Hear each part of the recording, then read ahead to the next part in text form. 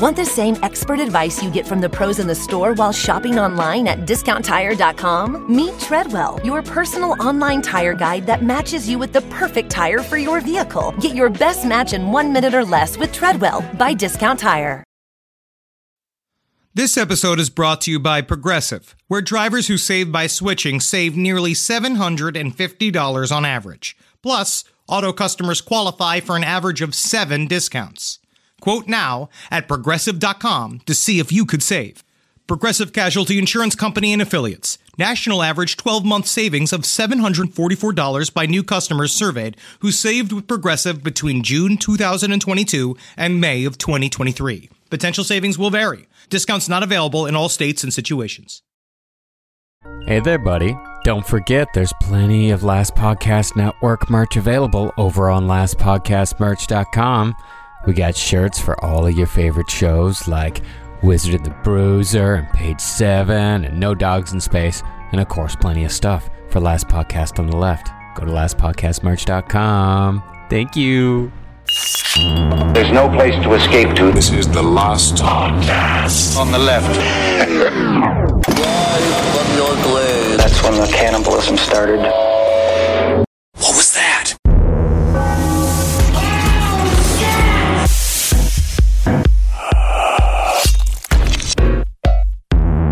I'm Adolfo Constanzo. Oh. I keep trying to work on the Adolfo Constanzo voice, and it just keeps sliding into Dracula. Yeah, but he is kind of like Dracula. He's scary, and he loved to dabble in blood. I watched some of the movie based upon the Adolfo Constanzo story called Borderland. Have you seen that? No. It is, the only way I could describe it is that they describe Mexican towns in it because they only want it to be, it obviously is just inspired by the Adolfo Constanzo story. Sure. So they only describe all of these like fake towns that all sound like fake cereal versions. Like, you know, like the bag cereal versions of like normal cereals, but the same thing for like Mexican towns. I like the bag cereal better. You know I do. It has more sugar and it makes your mom happy. But it's got all of the kids. It basically, you know, instead of it being the normal American names of the Americans that were with Mark Kilroy, we'll get into this story on the episode, they were all like, you know, Byron, we got to go and live our best lives down in Mansatitas. Yeah, I love that. I love Mansatitas. Just call it Matamoros. Just, you don't have to make up a name. They're like, it's just all big. We got to go down to Grangalito. That's the only place that Santeria is still legal. And it's just like, you know, they say they go to the Santeria like area and it's just like one squirrel skeleton like on a crucifix. And you're like, this was so much worse in real life. There was a pot filled with human brains. Don't you put that in the movie? When in Mexico, my final words will be when in Rome. You do what the Romans do. When in Mexico, you eat the bug. Eat the bug! Eat the tequila bug! I've always wanted to do it. I don't think I have the balls. Welcome to the Last Podcast on the Left. I am Ben, hanging out with Henry, and of course, Marcus.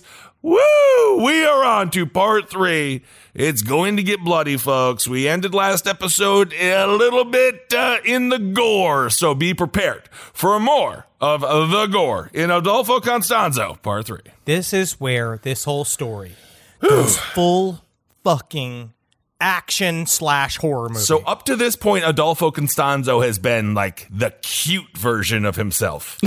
This is before the boss. This is before you get a couple of good hits in on the boss in Resident Evil, and it morphs into some bizarre, bumpy, evil, bubbling monster. That's close. Yeah. He did kill a bunch of people up to here horribly. No, I know, yeah.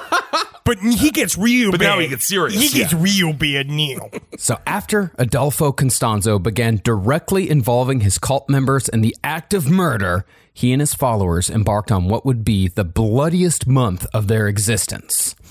Now, according to what Constanzo was claiming, the murders were being committed in order to feed the cult's magical Nganga. And the more the Nganga was fed, the more protected the cult/gang would be when it came to other criminals and the police. Okay, can I just say this? Seems like they're spoiling the Nganga. They should have started off slow. Little chicken blood. Oh, are you happy with the chicken blood? But they started with a overload of food for the Nganga, and now it's just the fat kid on Maury Povich eating all the burgers with all the french fries in front of him as Maury is like, are you still hungry? Because I'm still hungry. I'm still hungry. Kissel, let me maybe put this in terms you understand. Please do. Thank you. An Nganga is not unlike I'm going to say, the dearly departed KFC Thanksgiving Bowl, where there are many layers to the Nganga. I mean, there better be. They should have canceled it just to help America. Wow, all right. There used to be that bowl at KFC. Remember. You remember? And they have all the layers, and each layer is important. Of course. The creamy mashed potatoes, the creamy corn, the creamy chicken in it, which some reason was creamy. Gross, yeah. Everything was soft. It was weird, yeah. If you were to normally have a bowl of food, or like a parfait, right, where you have many different layers, different textures. I love that. Love a good parfait. That's what the Nganga serves, which we were talking about in the first episode. It's layers of different universal thought are deep inside of it. It only looks like a big mishmash. Normally, a palo mayombe, if you were someone who's a tata from palo mayombe, it would be highly organized, but they got pretty sloppy with it. Okay, well, I missed the part where they put the granola clusters in the Nganga, but I guess it's a different kind of parfait. Yeah, it's one of those parfaits where it's like in Halloween, you know, when you're supposed to stick your hands in a bunch of bowls and you're supposed to peeled eyeballs. Like, it's peeled grapes, it's eyeballs, but then you find out it is eyeballs. That's my wife! But as 1988 turned to 1989, it became more and more clear that Constanzo's main motivations were his own personal bloodlust and the kind of simple greed that tends to settle one into a mid-level position in the Mexican drug game. See, by that point in time, the Hernandez drug family had completely given themselves over to Adolfo Constanzo's cult, which meant that Constanzo was commanding a group of people who had both the disregard for human life held by drug cartels and the religious devotion of crusaders. This shit is very scary now because you have these guys they are genuine like red-rimmed eye devotees to Adolfo Constanzo. They look at him, they are afraid of him as they are adoring of him, especially at this point, because now you're seeing not only will he kill fucking random ass strangers, with the story we covered last week when he killed those two cops was also heavily involved. Like, they have full Federale uniforms. They all have badges. They have all this shit. It's very, very tense inside of the group. Sounds like the beginning of the of Batman Forever with the Joker. It's very with similar. All the suits, yeah. It's very, very similar. You are seeing, because he's got cops on the dole in his bullshit. Everybody's surrounded. Everybody's got guns pointed at each other. And also, at the same time, they believe that there is a dark specter inside of the Nganga that is controlling all of their lives at the same time. There's a lot going on. A lot going on. Also, I believe the reference was Dark Knight Rises, I believe. Dark Knight Rises. It's the first one. Forever was Jim Carrey. Jim Carrey, Tommy Lee Jones. You're actually referring to just the Dark Knight. Just Dark Knight. I'm glad we got to here. Well, yes, indeed. But it is. But Adolfo Constanzo is Joker-esque in the organization and the loyalty of his minions. Also, with his impeccable Jack Nicholson impression, where he goes, "Are you going to do a Jack Nicholson?" Oh, don't do this. Where you get those wonderful toys? You are flawless as always. Flawless. Where does he get those wonderful toys? Wow, that's kind of Jim Carrey. That is. Chameleon you are. Well, as such, the members of Constanzo's cult believed by this point that they were invincible and invisible, incapable of defeat or death. So, with this supposed power behind them, they began a conscienceless murder spree, and Adolfo became one of the few serial killers in history with acolytes at his beck and call. He had staff. Wow. Yeah, he did. In December of 1988, Ovidio Hernandez joined the cult in an official ceremony after he was made a true believer following his supposedly miraculous escape from the kidnapping that had resulted from Constanzo trying to double-cross some coke dealers. Right. I know there's a lot to unpack there. No, it's a lot to unpack. But Ovidio was like, is he the older brother of Elio, or is he the younger brother?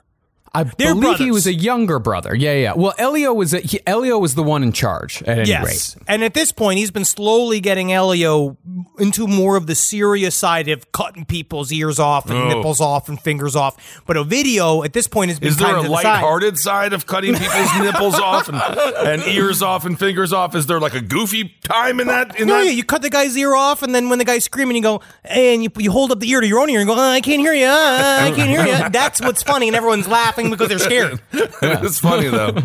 But apparently, the cult had learned a thing or two from their past blooper, and they tried the double cross again in early 1989 with greater success. While Ovidio and Elio were hanging out at Los Sombreros, a Hernandez brothers' favorite, they were approached by a small-time trafficker named Ezekiel Luna Rodriguez. Rodriguez told him that his gang had just come into 1,700 pounds of weed. Woo! And if the Hernandez gang was interested, it could be theirs for $400,000. Now, what I love is this story in the book, if you read Buried Secrets, is they at this point have gained a bit of a reputation in the town where people come. They know that not only are they drug dealers, but also they do a lot of human sacrifice. And El Dubi has been in and out of Los Sombreros, and this is true because we know he killed somebody in Los Sombreros over a small time deal, and he basically there was a death warrant out for him no matter what. Now it's kind of at this point it's kind of cooled out, right? Okay. Yeah. But they all know that all this bullshit's going on. They're sitting drinking beers alone in the corner. This guy comes up. He's like, I've got 1,700 pounds of weed for you. It's like, we're going to, and I need your help to move it. And they're like, they just both like looked at him. They're like, I don't know, like, why would you come to us?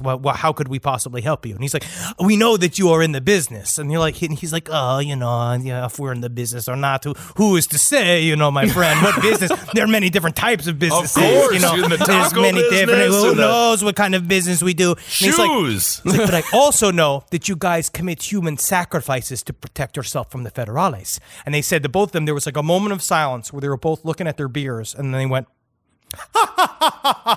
ridiculous. That is fun. That is absolutely ridiculous. Meanwhile, everyone's just staring at them, knowing for a fact, because El Dubi was in there for weeks showing people. He used to keep severed toes and fingers in his pockets. Guy. He's El Dubi. He used to go, and this is true, he used to go up to people in Los Sombreros and be like, hey, man, you want to check out some of these souvenirs? Yeah. I got, man, this is real. He's like, you got to join us, dude, man. I mean, you want to see an ear? How about a fucking finger? I got them in my pocket, dude. Really? Take a look at it, bro. It's a straight fucking bonger, dude. All right, can I see that ear, please? Yeah, dude. Putting it up to my ear. Can't hear you. You're the fucking funniest. Man, I gotta say, for a long time, I underappreciated you as a friend. Yeah? Because I've been going through some heavy shit, dude. I've been fucking cutting these fingers off, and honestly, for me, it's been pretty heavy for me. I know it has, El Dubi. And you show me the lighter side of all this shit? No problem, Makes Dibs. my fucking shit feel tighter than ever. You look tighter than ever, Doobie. Yeah, but guys, I got something to add here, though.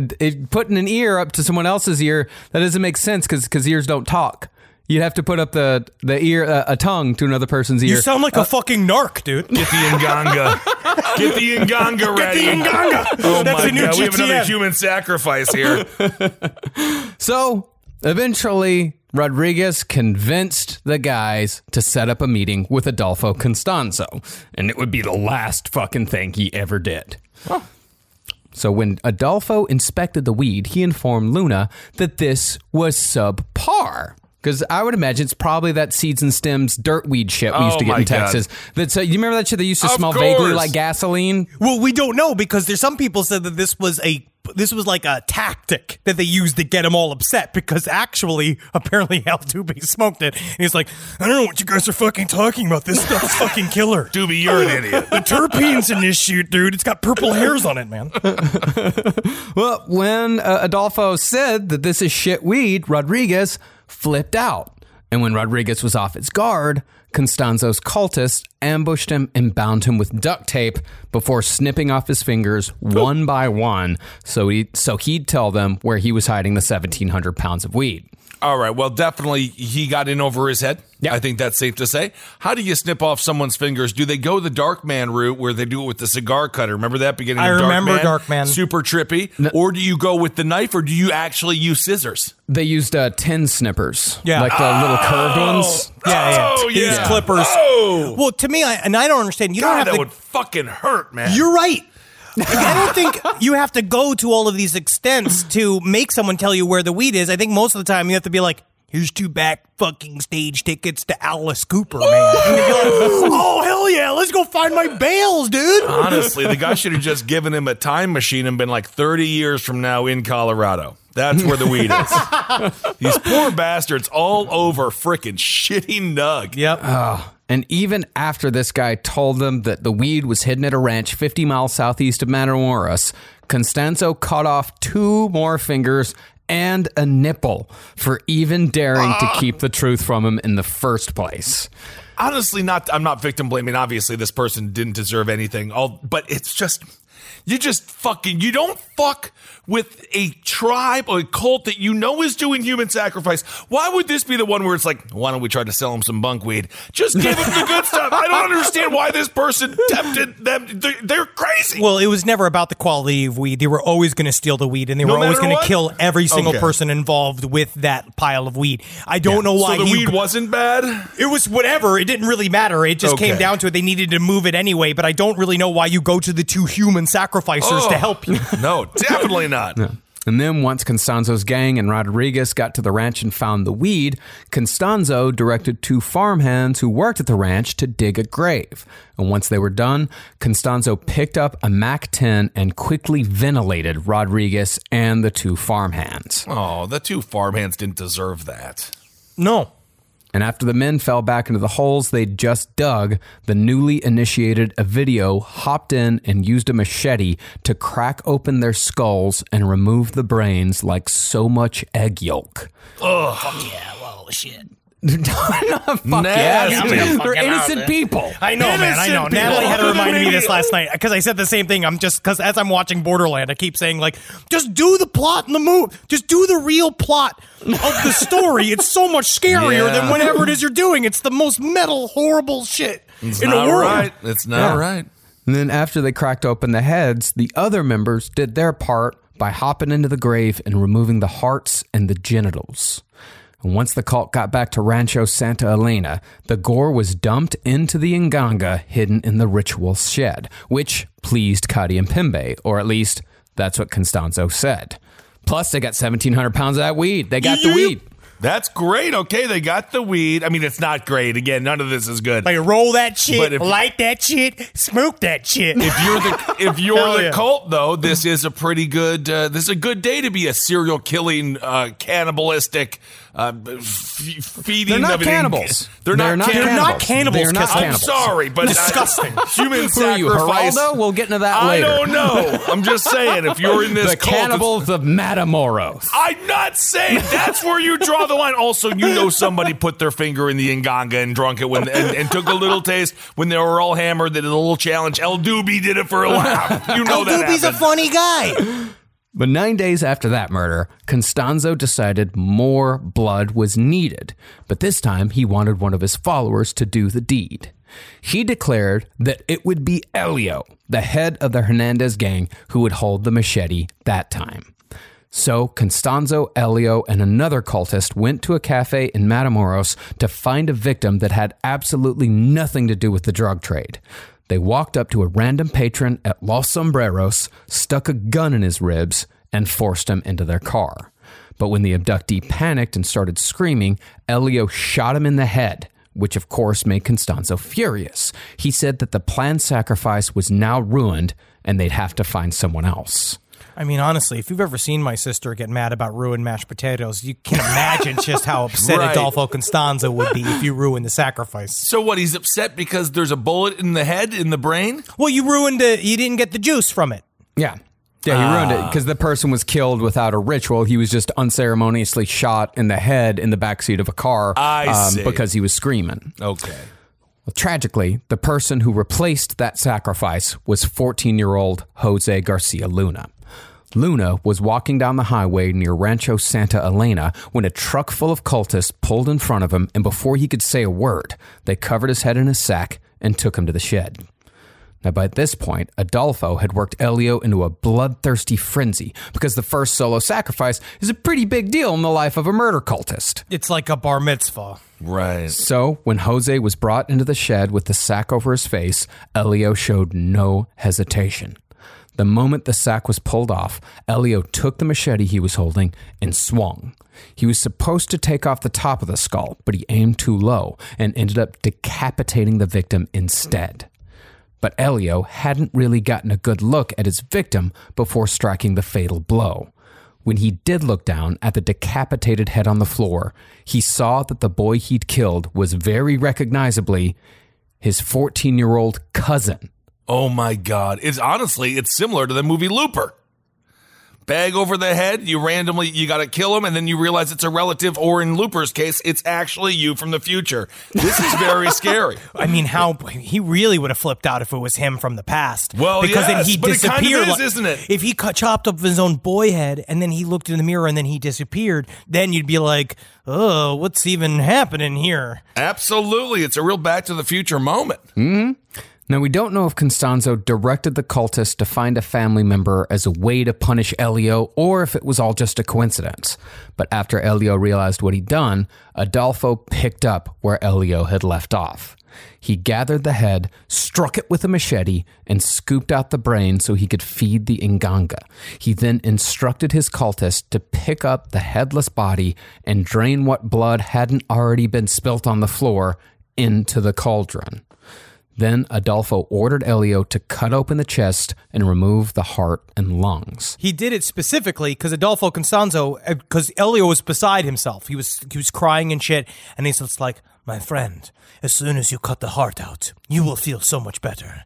And so he went and cut out the heart himself. Did he feel any better? He said, yes, actually, I do feel better. Jeez, okay. Yeah. Now, after this murder, Constanzo told his followers that they'd built up enough magical power to protect them for a while. Oh, good. You done enough for a bit. Okay, good, yeah. This is where Adolfo Constanzo is clearly a serial killer with a team versus a cult than anything, because he does have cooldown periods for a time. So he says, in my mind, he keeps talking about these ideas that, we've built up magical cred, we've got it. But there are times when he decided it's not enough, and there are times when he just randomly kills people too. This story is him. He gets what he wants, like a serial killer does, and he has his rush. He feels it. And then he's like, I'm satiated for a while. And he is attaching that to the powers of the Inganga, saying like the Inganga is satisfied. Meanwhile, he's just going into his very traditional serial killer cooldown period. So you guys mentioned that he's a serial killer a few times. Can you imagine any other serial killer like Berkowitz trying to lead a cult? I know there were some cult ties to Berkowitz, but can you imagine any of these other maniacs, these loners, these losers, attempting to be leaders? Ed Gein has a group of cronies. Like, how weird would how's that be? everybody doing today? Welcome to the upholstery meeting. Yeah. And so you got a couple of nipples here. These are fun, aren't they? And everyone's just been like, yeah. That's not a cult. That's Ed Gein running a craft group. Hey, Mom. My mom has been in some craft groups that are just Very a step culty. below Scientology. Absolutely. Well, the thing is that, reality was matching Adolfo Constanzo's claims that they had built up magical protection. Nobody was looking for Jose. Although one could argue that it was kind of pointless to kill someone for a ritual if the whole point of the ritual was to keep people from discovering you killed someone. I don't know. A lot of the logic is flawed with these sacrifice cults, these human sacrifice cults. Sometimes there's a leap in jump to conclusions. Yes, they try to jump, and what was it? You try to make it to the moon, you shoot for the moon, but if not, you end up in the stars. But you actually end up in the Inganga. In the Inganga. Not good. But it wasn't the magic that was keeping the cops from searching for Jose. Like with the victims that Dean Corll killed in Houston, the police assumed that Jose had gone elsewhere for work. They thought he probably crossed the border, went to Texas, and he's never going to come back, so why fucking look for him? You know what this story doesn't have that Dean Corll story had? Candy. You're right. There's been no candy talk. Yeah. There's weed talk, but no candy talk. There's very little candy in this story. For some reason, I don't know why Snickers didn't want to endorse this team. Yeah. You're not you when you're hangry, but it's like actually him. It's like a super peaceful, wonderful, like Jimmy Carter. Then he takes a bite of the Snickers, and then it's Adolfo Constanzo again. That's Isn't scary. that nice? Yeah, sometimes people always say, oh, you must be hangry, have a Snickers. But sometimes when you have a lot of Snickers and peanuts inside of you, you can do bad things too. Yeah, because you have protein to fuel you. Exactly. Well, to the cult, this lack of investigation was proof that their rituals had power.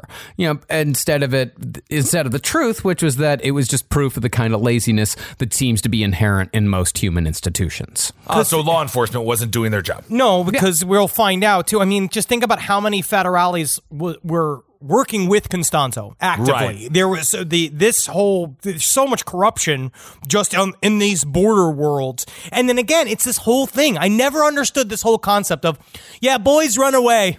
Yeah, they just run away. Being like, I don't know. As a boy, I was scared of the outside. I think a lot of kids want to run away. I mean, they want to run away. They want to run away. I don't know if they ever do, but a lot of people, I'm sure. Has there ever actually been a story of a runaway going to Hollywood and making it big? Joaquin Axl Phoenix. Rose. Okay, 2 stories right there. Boom. Kids, they run away. Kids run away. Well, regardless, though, Constanzo told his cult that as long as the magical shield of blood was in place, bullets couldn't pierce the cult. And to the eyes of the cops, the cult would be invisible, even if the cops came right to Rancho Santa Elena. Now, those 1,700 pounds of weed represented a huge profit opportunity for the cult, but Constanzo's increasing need to kill was getting in the way. Where before he could go months without sacrifices, now he was demanding them just days apart. He's going into berserker mode. Yep. And now but imagine a serial killer going into berserker mode with 3 other serial killers. Because El Doobie was a total maniac. Yeah. You discover more and more. There was like a story that El Doobie used to climb to the top of telephone poles and point his gun at random people in the streets. GTA 5? This is crazy. It's really, really insane. Elio, after killing his cousin, goes full serial killer. He has changed completely because he stepped over the line. And Sarah Aldrete, we're going to get into even more of her shit. She knew what she was doing. She knew exactly what she was doing. Well, yeah, we'll get to her in a second.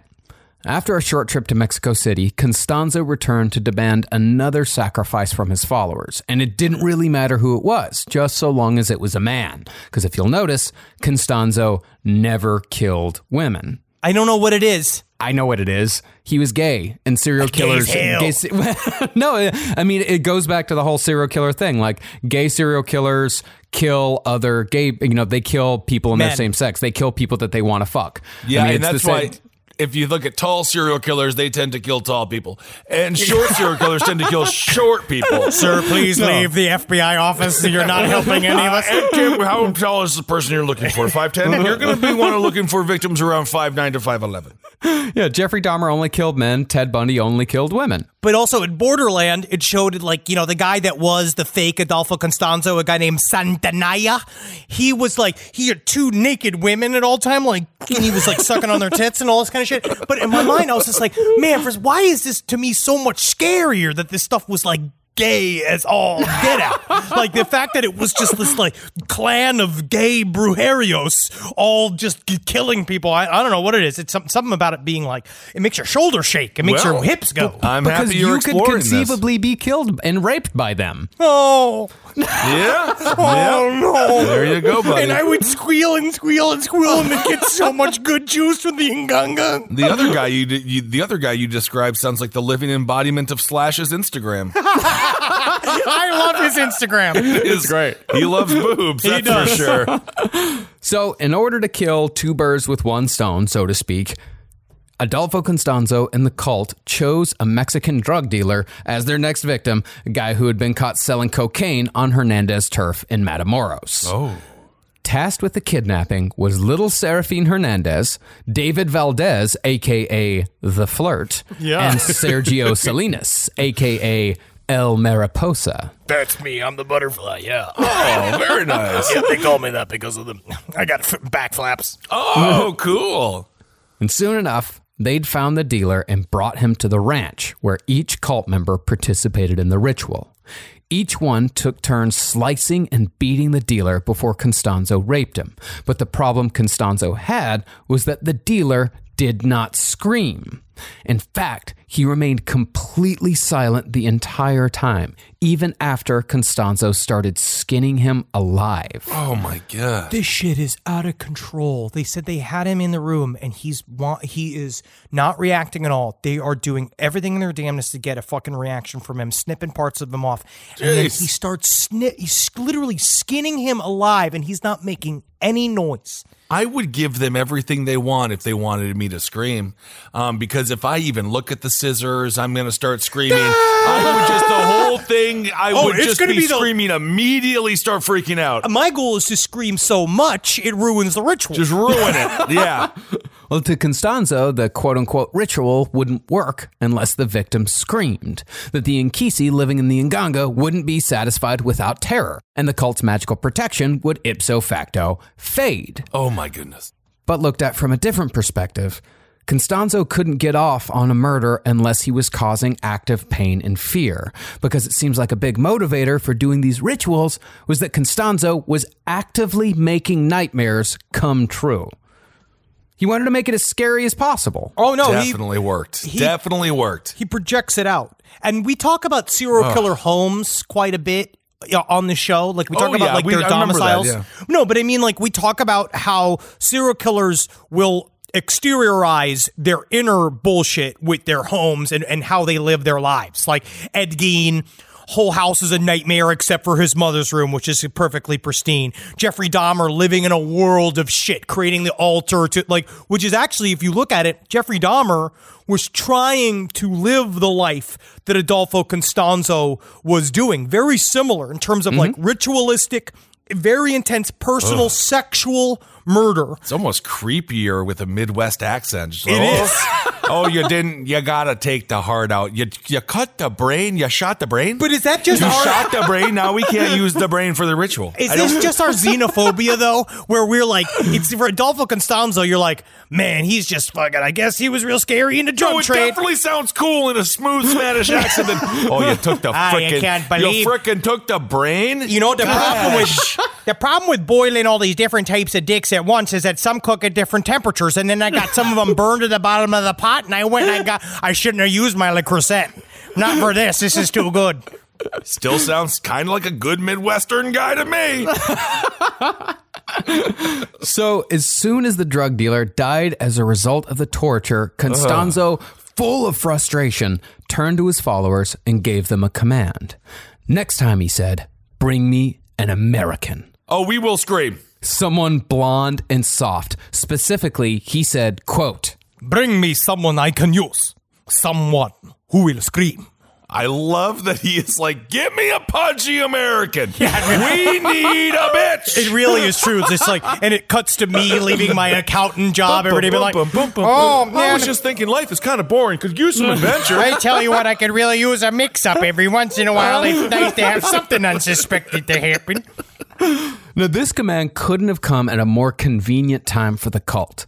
America was right in the swing of that year's spring break, and Matamoros, being right on the border, was full to the brim with underage students looking to spend a week drunk. Spring break, I don't want to sound like a parent, but in the 80s, Mexico, very freaking scary. There's no rules. No rules. Everyone None is whatsoever. so fucking hammered. I would have, again, thank God, 6'7" man. Nobody would have abducted me, but good Lord, you got to be careful out there. I would have tried.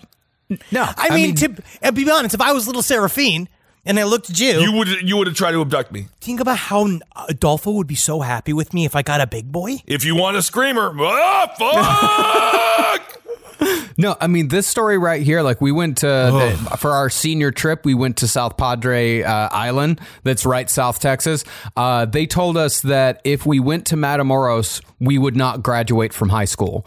That's how fucking serious they were about it. And it's because of this story right here. Happy spring break. This story ruined a lot of spring breaks. And let me ask, can I ask an inappropriate question before we get into this whole, into how grisly all of this shit is? Fire away. I told him, Marcus, I told Henry on Side Stories that we've privatized Free Speech Jail. Next 2 months, Like, we're going to say, Free Speech Jail looks like it's closing. It's like, no, we actually just signed a big privatized contract. So the prison's actually bigger than ever. there was a work release program that I'm supposed to go, and a part of it was that because I've shown good behavior, I'm supposed to go do this. I'm supposed to oil up the Swedish bikini team as a part of my work release program. That's right, yes. Your wife is going to love that new job of yours. This is a job. Don't you want health insurance? But do you feel, was there ever any sort of like, not, happiness. But the story didn't involve Texas Tech. That because it didn't involve Texas Tech. It involved University of Texas. But because of how, get your guns up. Your intense, almost, I'm not going to say hatred. Ignorant, but the hatred all of the colleges have for each other within Texas. Did this kind of fall along Texas University party lines? Of course not, you fucking psychopath. No. I am saying it's a social experiment. That does not belong, and that does not send him to free speech jail. He's just asking questions. I'm just asking questions. You are allowed to ask questions. Curiosity is not illegal yet. No, not yet. Well, one of those students was Mark Kilroy, a 21-year-old attending the University of Texas. He'd gone to Matamoros with a couple of buddies and spent a fair amount of time drinking, incidentally, at Los Sombreros, which was the favorite hangout of the Hernandez brothers, and also the place where fucking El Doobie had already killed a guy. And that's insane that they're going down to spring break and just going into these fucking bars where murderers are hanging out. Yeah. Because at the time, you are on spring break. So you think everybody's on spring break. I think that you show up to these bars and you think everyone's here for a good time. Right. And the people serving you drinks, they love that you're there. And the people that run the restaurant, they love that you're there. Even though, I mean, they do love that you're there. They need your money. They're very thankful for your money. But at the same time, they also need your heart and your brain for a human sacrifice, which is not good. But you know, you might as well ask the same thing about the American workforce. They need your heart and your brain. Well, that is freaking true. 40-hour work week. A little too long, if you ask me. I agree. But that wasn't where the shit went down. Eventually, Mark and his friends made their way to a place called Hard Rock Cafe. But not the Hard Rock Cafe. It was originally called London Pub, but during spring break, they changed the name to Hard Rock Cafe to bring in all the drunk tourists. Well, they must have noticed immediately it wasn't a real Hard Rock Cafe because there was no rock stars there. You know, like Andy Van Halen. Slash is always there. Slash wasn't there. He's always hanging out. You ever seen him at the University, the Universal City Walk? Yeah, of course. Just hanging out at Hard Rock. That's where they hang out. He loves it. But honestly, what would I give for a Hard Rock Cafe Matamoros shirt? That'd be dope. Yeah, I survived. Great. Good for you. The last podcast on the left is sponsored by Squarespace. Squarespace is the all-in-one website platform for entrepreneurs to stand out and succeed online. Thanks, Squarespace. With Squarespace, it's easy to create a beautiful website, all on your own terms. Don't let anybody tell you what to do. This ain't your mama's website platform. It is, actually. It's actually be very easy for your mother to learn. You don't want to miss Fluid Engine. It's a next-generation website design system from Squarespace with reimagined drag-and-drop technology for desktop or mobile. I thought it was just the name of what my blood pressure medication turned me into. I'm peeing. Now, my goals for the year are I have 2 warehouses filled with horse picks. Now, I know a lot of people, obviously this bit has been done, but the Zendaya Centaur picks are not going anywhere, and I've been trying to get the Judge Reinhold sitting on the Clydesdale line out. I need these moved, okay, because I have to move into the storage unit. Let's just say there are problems at home. So I need Squarespace to shoot this through the roof for me this year, and that's why I'm going to go full tilt. And not only are you going to get the Judge Reinhold sitting on the Clydesdale entire series, clothes and non-clothes, what we also are going to offer you, and I mean this, we're trying to get into giraffe rides. I brought this up the other day. We got to start riding other animals but horses. Take pictures of the horses.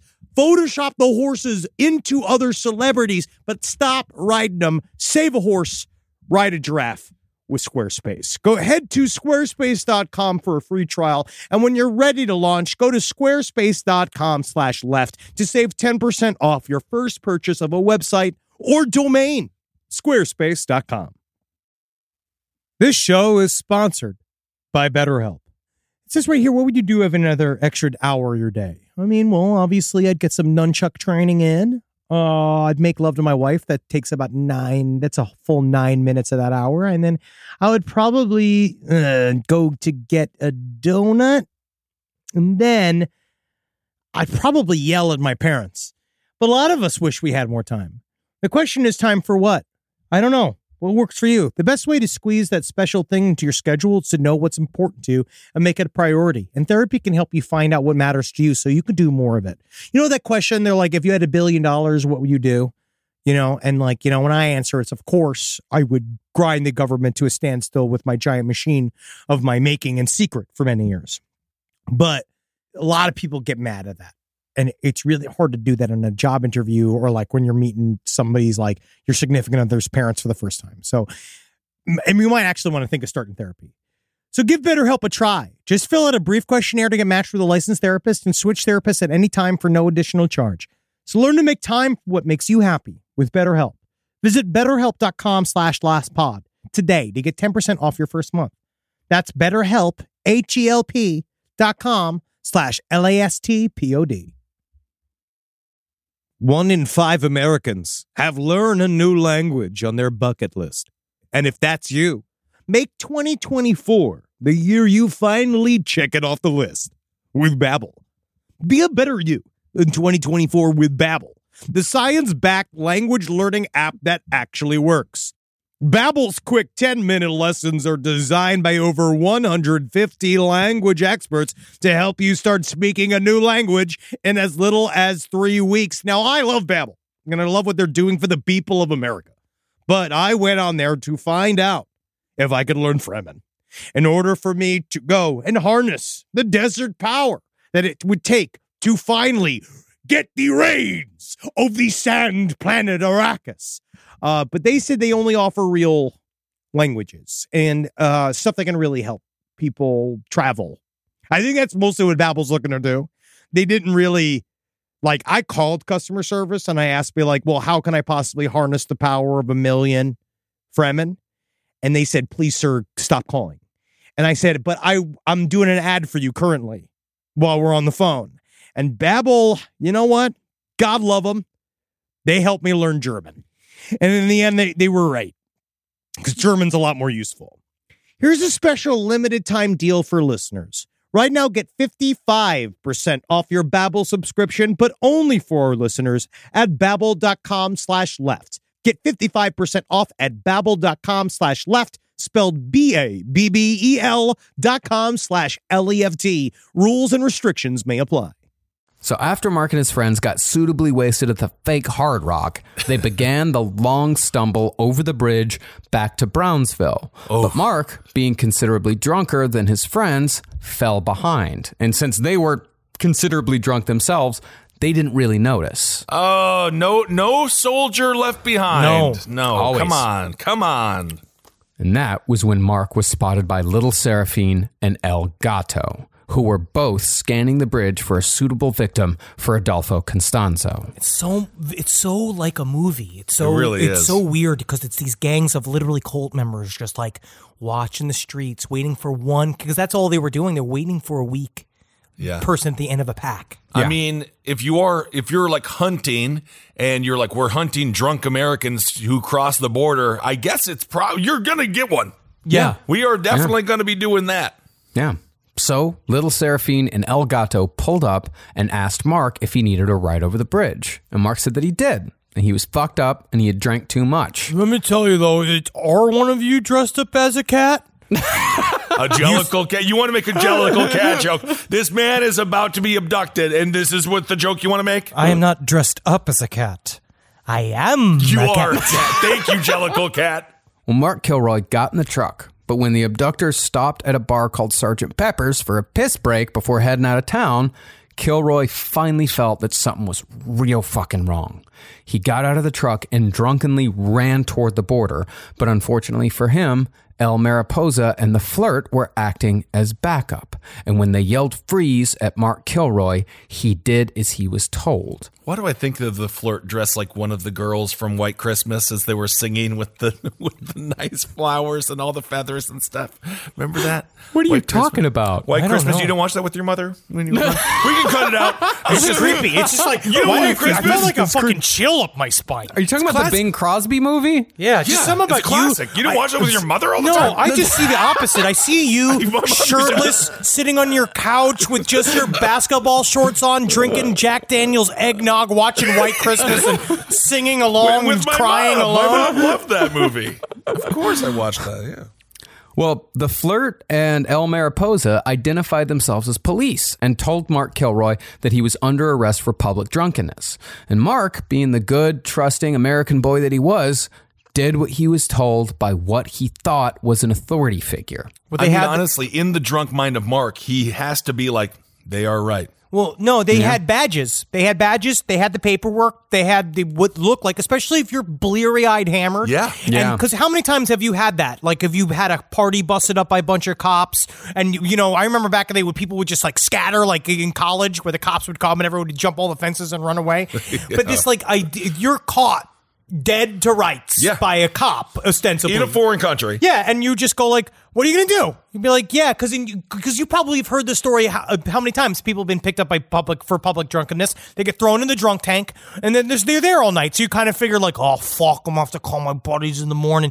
And so in some way, you're scared, but it's also this weird rite of passage where you got arrested on spring break, and he has no clue that it was a trap. Brutal. Yeah. He went back in Little Seraphine's truck willingly and began the journey toward the ritual shed at Rancho Santa Elena. Once they were out of town, Mark was bound by duct tape. And once they arrived at the ranch, he waited because Adolfo was out of town and the cult couldn't very well start without him. So for a full day, Mark Kilroy sat in the bed of Little Seraphine's truck, bound and gagged.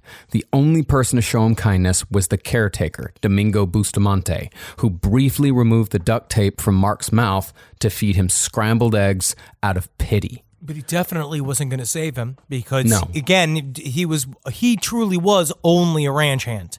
So he is on the where the Devil's Ranch would become known as, and he knows that he hates the suffering that this dude is going through, but he also knows that he can't release him because then you get on the wrong side of Constanzo's cult. Yeah, you're really damned if you do, damned if you don't. Also, Marcus, I'm really upset you said the word scrambled eggs because tossed salad and scrambled eggs. Oh my God! How did you know that? Caroline has been watching Frasier all week long, and I've just been walking through the house going, maybe I hear the blues are calling. Tossed salad and scrambled eggs. That's how I got in there. It again. But I will say, I don't know if Adolfo Constanzo got to see Frasier. I don't know. All I know is, honestly, we could still do a full episode on Kelsey Grammer's life. That is another horror story. I don't want to get involved. No. I don't want to because he's worse than the cartels because Kelsey Grammer will show up. Well, he has real power, doesn't he? But once Constanzo arrived, that's when shit got bad. It's going to get real fucking awful from here on out. Oh, yeah, just so you know, I don't know if you've already experienced it. You should just understand that all of this is gold star from going through. This is going to be nasty. Oh, yeah. Okay, good to know. Kilroy was taken to the ceremonial shed where Constanzo, Elio, and Martine were waiting. He was sodomized and castrated while he was still alive.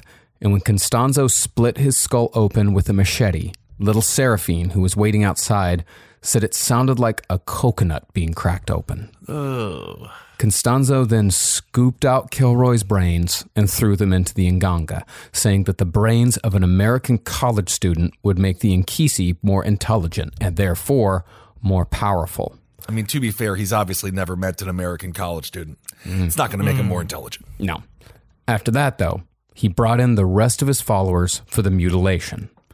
El Dubi was handed the machete and told to cut off Kilroy's legs, which he did, chopping off the feet first before moving on to the knees. And the rest of the cultists, now numb to this whole fucking process, made jokes as El Dubi did the whole fucking operation.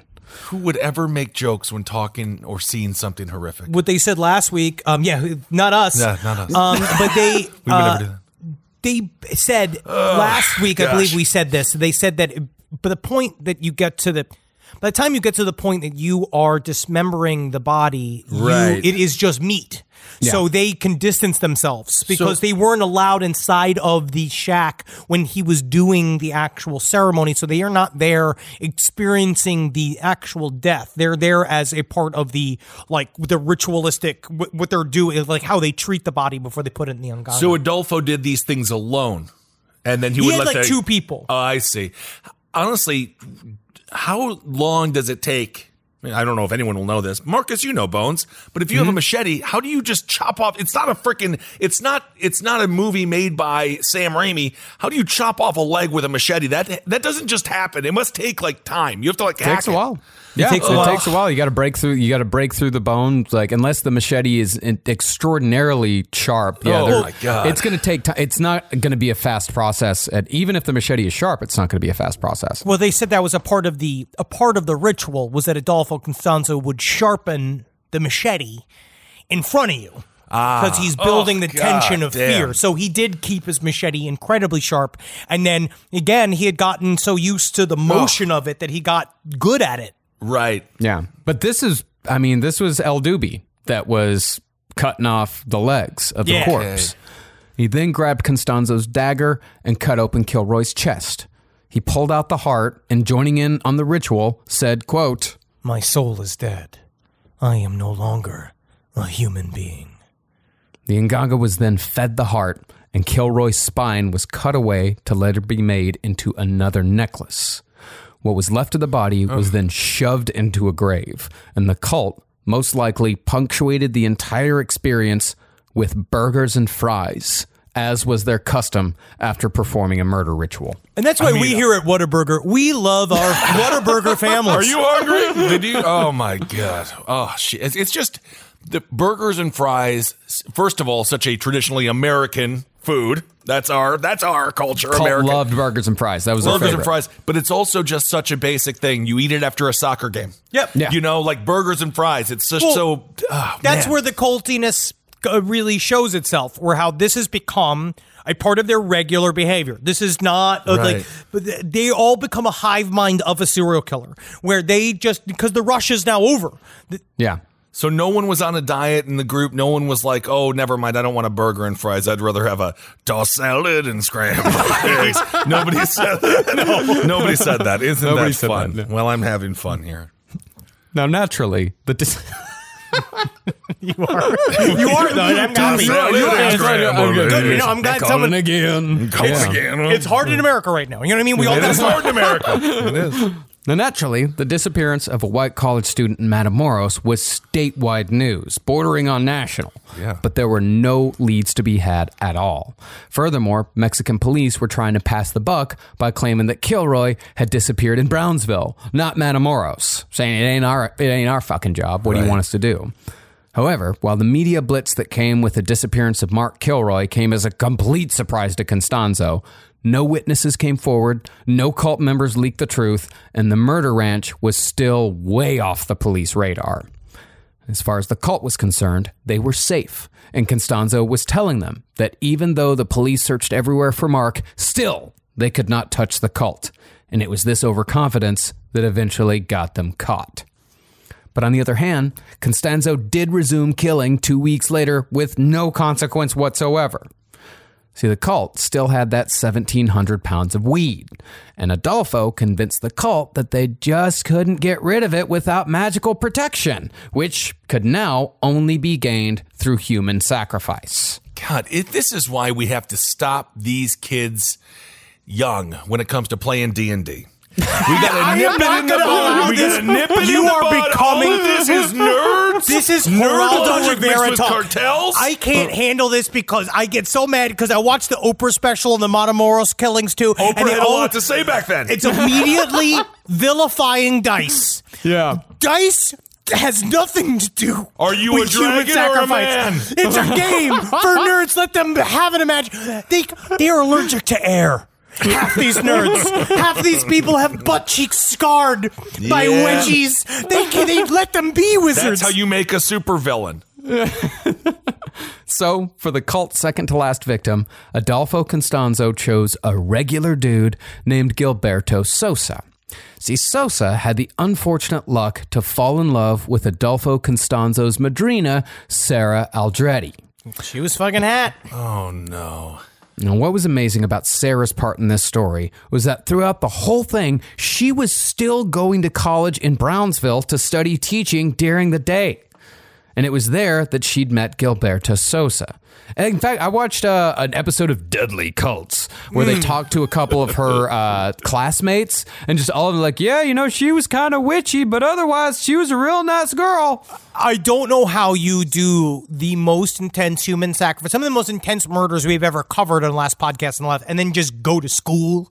Like, I can kind of see you go into like, I guess going and being an Instagram influencer. Yeah, I can see like that working out. But I guess that's part of the power, right? The duality of it all. I'm just going to school to be a teacher, then cut to her at freaking midnight eating somebody's heart.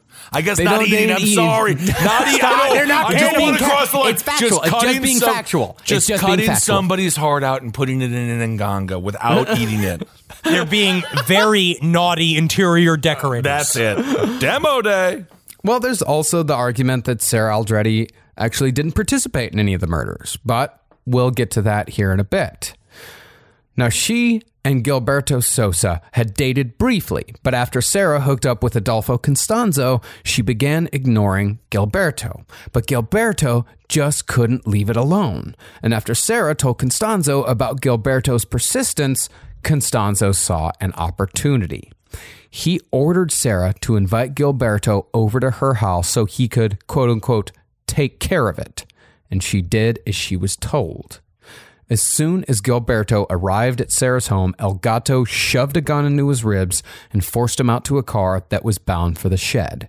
Now, maybe the cult was juiced up by the assumption that they'd gotten away with killing an American, but the cultists set upon Gilberto Sosa with a group frenzy that hadn't yet been seen in the ritual murders. They swarmed their victim all at once, cutting off fingers and toes and flailing at him with fists and knives, all while he was still alive. Jeez. And finally, Constanzo gave El Gato the privilege of slashing Sosa's throat for the inevitable blood draining.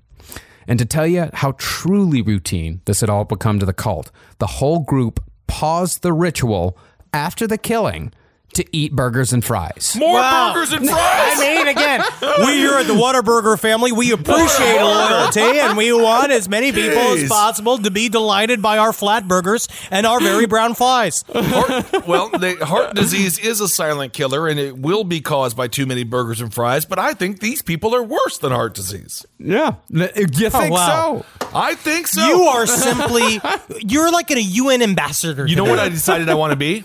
Andy Rooney. What's the deal with license plates? I think that is that's almost inevitable for you. Yeah. I want it so bad. Why would anyone wear flip-flops? Who likes to make noise like they're a duck when they walk? You are going to be. I think you can't escape that fate. Well, yeah, they paused in the middle of the ritual. After the killing, like, hey guys, let's go have some burgers and fries. I'm fucking pooped. I'm famished. Jeez. And then after they finished up, they finished the ritual. They waited until after eating to throw all of the brains and gore and all that into the Ngangas because they're trying to juice the upcoming drug deal. Adolfo, though, man, you think that this time we can all get milkshakes instead of Cokes? Okay, just this one time. Yay! Thanks, El Padrino. What a demonic group of freaking maniacs.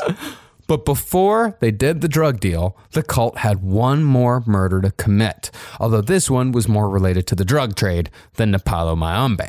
Before we get to this, I do have a question when it comes to human skinning. Yeah. How long, because you say they're alive. True question. How does that work? How long can you be skinned before your body is just like, tap out, dude, you gotta die? I have no idea. That is not a question. That is not information I have access to. Yeah, that's a horrible, grisly question. Well, I don't know, because it's horrifying, because all of this is just everyone. You're the one who asks the questions. I'm asking a question as well. Tossed salad and scrambled eggs. Okay. But what I'm saying is, because you're doing all of this when they're alive. Yeah. I just do want to know. Maybe side stories, lpotl@gmail.com. I'm not sure how anyone would know that answer. Because honestly, I'm really afraid if you do have the answer, because it means you might have done it. No, you could all, My educated guess is that someone would probably go into shock long before they bled to death if you're skinning them alive. Yeah. That's just my guess, though. Okay, all right, I know. I don't know why both of you are acting like you have skinned corpses in your basement right now. No. And you guys don't. You definitely have the answer, but you guys are not telling me. I've never skinned a corpse, but I have a lot of corpse skin. But that's just on my body because no one tells you what happens when you lose weight. I know. Well, about 9 months previous to all this, El Doobie, like we said, he'd killed a drug dealer at Los Sombreros, and the dealer's buddy, guy named Victor Sauceda, was out for revenge. So when Constanzo learned of this plot, he hired 2 police officers to lure Sauceda into their patrol car. They then drove Sauceda to an alley and pushed him out, where Elio Hernandez and 2 other cultists were waiting. And after being taken to the shed, Sauceda looked up and saw Constanzo standing before him, who cinematically said, "Welcome to the house of the devil. Your soul belongs to me now." Constanzo then chopped off Sauceda's fingers and ears, castrated him, gutted him, and removed the skin from his face before finally removing the brains from his head. And after his body was found, the autopsy, in what sounds like a cheeky simplification, listed the cause of death as, quote, an absence of brain. This man has senator syndrome. Wow, you are the funniest corner of all time. Call the capital steps. Henry has an application waiting. I'll kill each one of them. I'll kill each one of them with a guillotine if I was given the opportunity. There you go. Wow. Well, meanwhile, the cult still had to sell all this weed. And That's what I was thinking about. Also, Henry, you would know this. Doesn't weed go bad? It can get stale, but it takes a long time. But they're not really concerned about the quality. Again, this is not fucking like High Times in Sherman Oaks. No, you know what I mean? right. This is not a good spot. Like, they are just shipping weed to America. But this also shows that they gave up on the business side. Yeah. Right, I know that's like a weird thing to point out, but at this point you realize that, like, you feel like at some point they're all like, "Hey, didn't we have almost a ton of marijuana? Like, we thought we were supposed to be like moving that whatever shit." happened to all that? They're like, no, this is the real work. The Nganga's the real work, and they're like, no, but I thought actually the Nganga was supposed to help the weed work. Mm-hmm. Yeah. No, there's no money. You can't monetize the Nganga. But the deal was proven harder to make than the cult hoped it'd be, because they'd gotten a bit of a reputation as double-crossing murderers. Weird. How? I don't know how. Took a bit to find a buyer, but finally they hooked a guy in Houston named Chacho. But just a few days before the weed was set to be smuggled across the Rio Grande, Little Seraphine fucked up and brought the whole operation down with him in an act of stupefying hubris. It really must have been his big hat and his droopy mustache. I really blame it. I blame his mustache. Really? See, Little Seraphine, like all the other members of the cult, believed Adolfo's bullshit about being invisible to the cops, especially since they'd committed 2 more murders after Mark Kilroy without a hint of investigative attention. Uh-oh. So, when Little Seraphine saw a police checkpoint on the road ahead as he was driving back to the ranch one day, he figured the rules didn't apply, and he blew right through without even slowing down. Well, he took that way too literally. Yeah, it's a plot from like a Chris Farley movie where he legitimately thought, what are you, John Cena? Yeah, he can't. He thought he was invisible. Right, Yeah. but it's more of a metaphor for us being sneaky. Yeah, but he didn't know that. Little Seraphine was stupid. And so he thought he was legitimately like that everywhere he went, a hat just floated, and then he went and picked up, like, you know, if he picked up a drink, it would float up and down, and people go, oh. Whoa, but I don't think he understood. whoa. No one had the reaction like that. So you're not invisible. Yeah. So They were invisible. people are seeing you all the time. They saw you all the rest of the time you were in town. So why would they not see you now? Well, he thought that he was invisible to the cops. And he thought that Only as to the long as he cops. got to Rancho Santa Elena, he would magically disappear, just like Constanzo said, and that the cops would be magically stopped at the property line. This is not at all what happened. No, okay. Instead, the cops followed him right onto the ranch, where they quickly found a statue of the trickster god El Agua. And this immediately told the cops, who'd heard rumors of Dark Santeria in the area, that they were, in fact, dealing with witches, or brujira. And this legitimately freaked them out. They are, because they've seen a lot of this shit. Now, as you get deeper reading about cartels, you see that there's a lot of Santa Muerte, there's a lot of Santeria, there's a lot of like weird magical tinges to it, and they don't like fucking with it in any way, shape, or form without their own brujeria there with them. Yeah, curandero.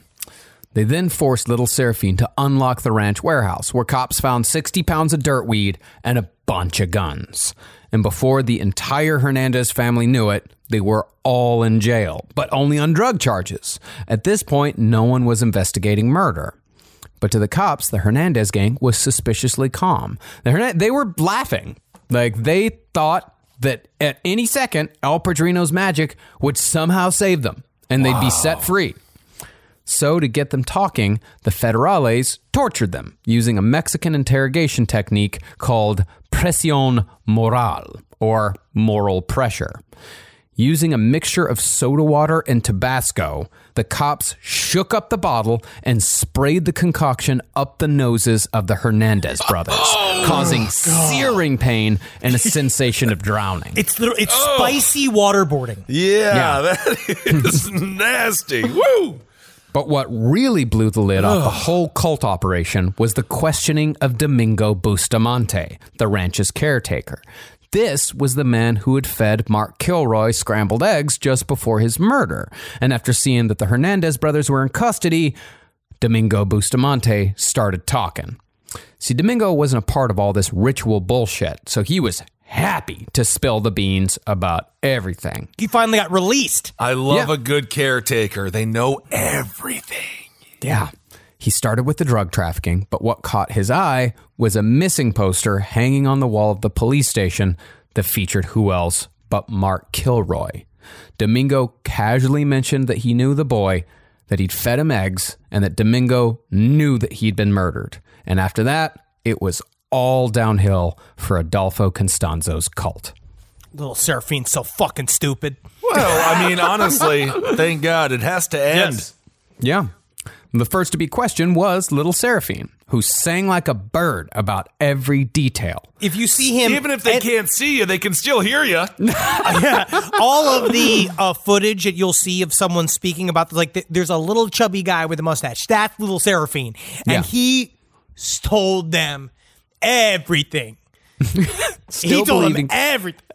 Still believing that Adolfo's magic would save him, he admitted to the trafficking, the murder of Mark Kilroy, and the murder of over a dozen others in a matter-of-fact tone that implied he believed no consequences were coming. In fact, Little Seraphine's tone in the recorded confessions, it's damn near sheepish. It's like he's slightly embarrassed to admit that this is actually what he believed, but hey, it's what I believe, so call me crazy. Yeah, he's like, oh, I know, we're a little quirky around here. Just cut to Adolfo's brain being like, I should have told him, I should have had a day on allegory. Should have had a day There's on... this idea of this about symbolism, theory, and this idea that, magic needs some practical magic to bring it back to Sandra Bullock. Practical magic, he really thought he was invisible, didn't he? It needs help. We need help here. The magic just helps. Yeah.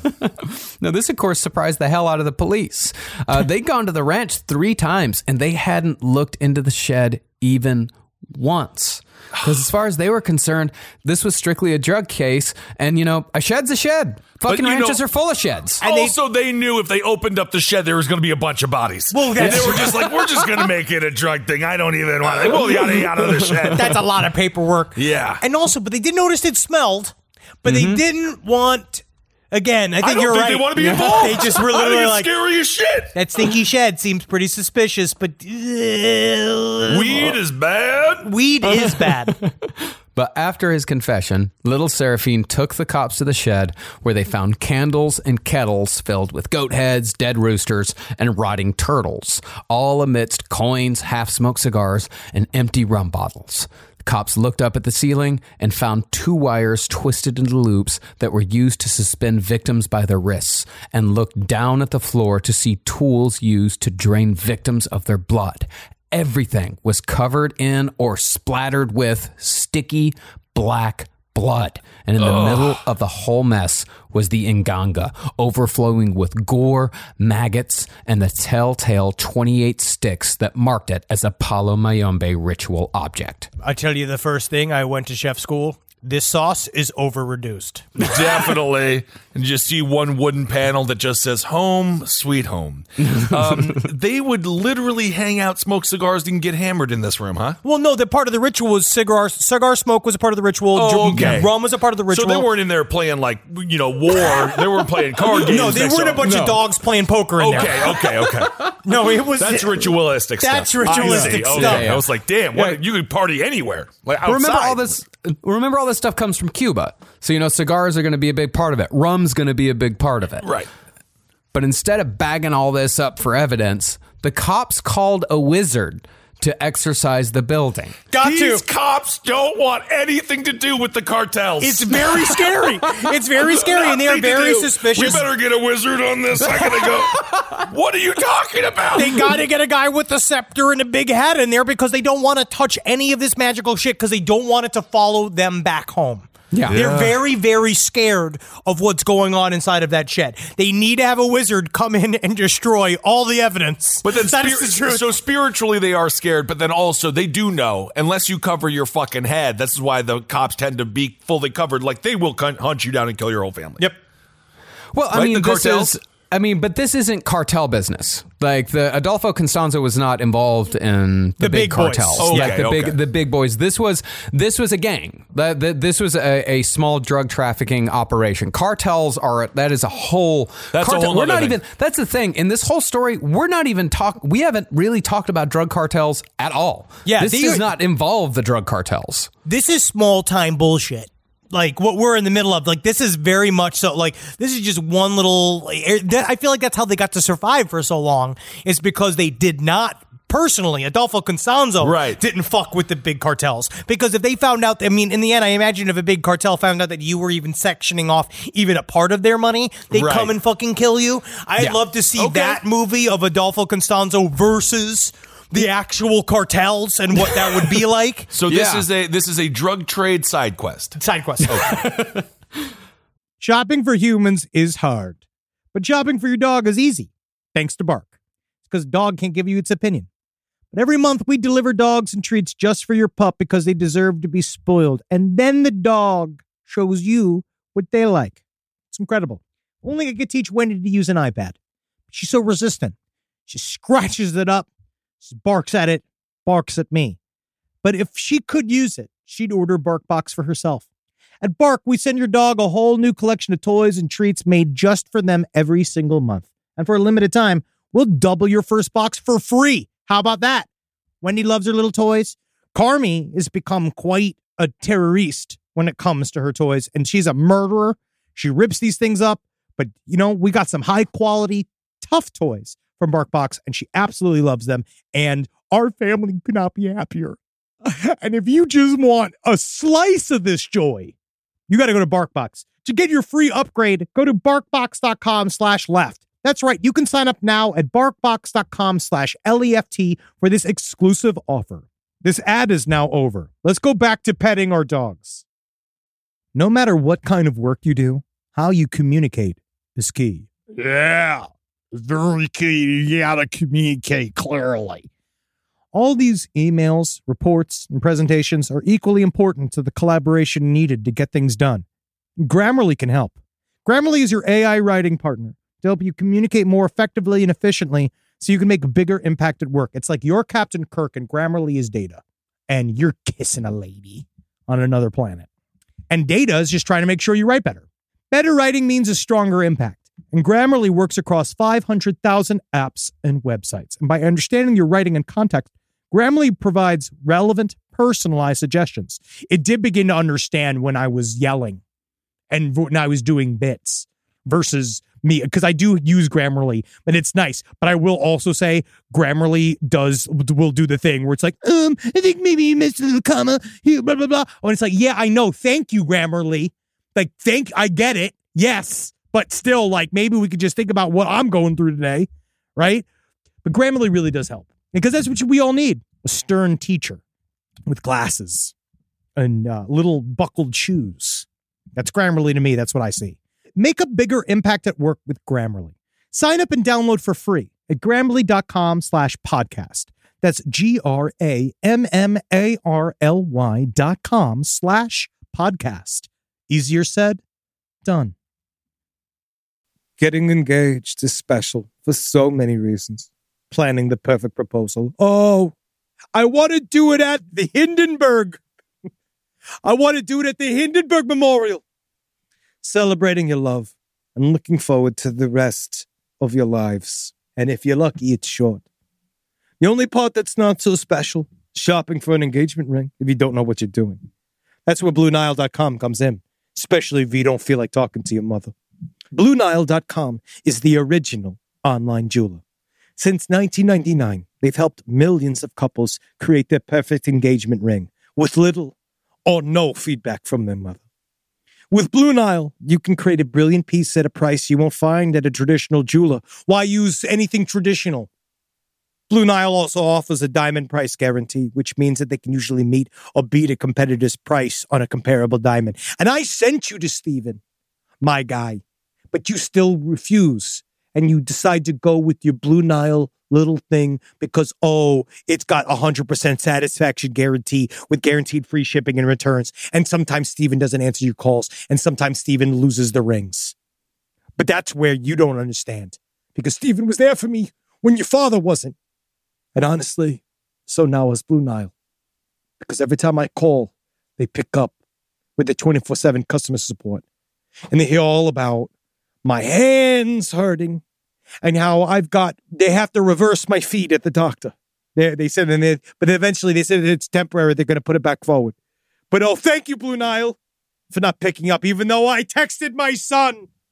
Right now, you can get $50 off your purchase of $500 or more with code LASTPODCAST at BlueNile.com. That's $50 off with code LASTPODCAST at BlueNile.com. That's BlueNile.com. Well, this guy, this wizard, curandero, that would be the proper name for him. Okay. He came in, he knocked over everything in the shed and broke anything breakable, all in an attempt to defeat the evil. You call in some places you'd call it evidence. Yeah, but he destroyed it. Yeah, he destroyed all of it. But what Here kind they of called wizardry? it an exorcism. But honestly, that's not wizardry. That's just I could do that. Well, then you gotta mumble shit while you're doing it the whole time. You need beads. Salad and scrambled. Yeah. They'd be like, this man, he loves this treasure. He is pure. Yeah. All right. Well, investigators then ordered Little Seraphine to lead them to the body of Mark Kilroy, which Seraphine could easily find. Like with the hitchhiker we talked about at the end of the last episode, the cult had wrapped a metal wire around Kilroy's vertebrae so it could be pulled out later, so they could make a necklace out of it. And as such, Mark Kilroy's grave was marked only by a metal clothing wire sticking up out of the ground. After his body was exhumed, investigators continued digging and eventually found 14 other mutilated, sodomized, castrated, partially decapitated bodies. The casualness of how they pointed out the graves was kind of crazy because it's Little Seraphine literally walk around and be like, we got one here, yeah, there's a couple over there. He says all of this shit and being like, you just gave the federales 14 bodies and you're all still laughing and acting like all this shit's not going to be anything. But then what happens is every single time Little Seraphine laughs or asks, they would do this fun thing where in order for the cops to torture somebody, they would just take them behind the shed so that no one would see what you'd hear them quack quack and go and then they come back out and be Little Seraphine to stop smiling. They do that here. There's a reason prisons have blind spots. It is not for privacy reasons. It's so the guards can beat the living fuck out of inmates. This to me makes it seem like the cult is really in full, right? When it comes to Adolfo, they're fully, when it comes to mind control, because it reminds me of the Manson family girls, where it's like, you guys are in way over your head. You guys are going to prison forever. And you're laughing, there has to be such a disconnect from reality here for these people. Ignorance being taken over by a charismatic leader, it's a lot of power. Because they're just 14, maybe we'll get 15 nights. Seriously. They didn't realize that this is a big fucking deal. Fucking evidence that's going to put all of you away forever. Wow. Well, soon enough, the cops began rounding up other cultists, and Elio, the flirt, and El Mariposa joined Little Seraphine in jail. Ovidio, however, temporarily evaded capture and was able to warn Constanzo, Sarah, Martin, El Dubi, and El Gato. Most of them holed up at a Brownsville Holiday Inn. And from there, Constanzo called his mother and, according to Sarah, told her this in his customary baby voice. Mommy, I have to run. The police are after me. I am innocent, but I have to hide. Don't believe what you're going to see on television. All the terrible things, Mommy. I can't tell you anymore. I'm sorry. I love you, Mommy. Unfortunately, what he doesn't realize is the only thing stronger than a mother's love is her belief in television. And anything that is said on there, she will believe. My mom is still upset with eggs. Oh, yeah, about the flip-flopping on eggs. Flip-flop on the eggs. We still don't know what to do with the eggs. Eat them. Then Constanzo immediately switched back to murder cult wizard leader voice and turned to his fucking followers and said, quote, Vámonos. Let's go. And then he escaped to Mexico City. Now, with the discovery of the ranch and the 15 bodies contained therein that included missing American Mark Kilroy, the media went predictably nuts. Yep.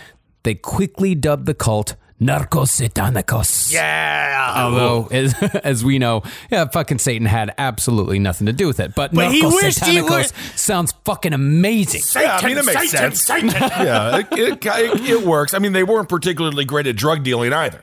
No, man. They seem to really... there was a lack of foresight. Yes. I mean, it was a catchy name for the media. And before long, they'd muddled the entire message. And who else but Geraldo had predictably jumped on the bandwagon with another special on Satanism, which I think by that point was his third or fourth. He was breaking news. Satan, is he not the worst?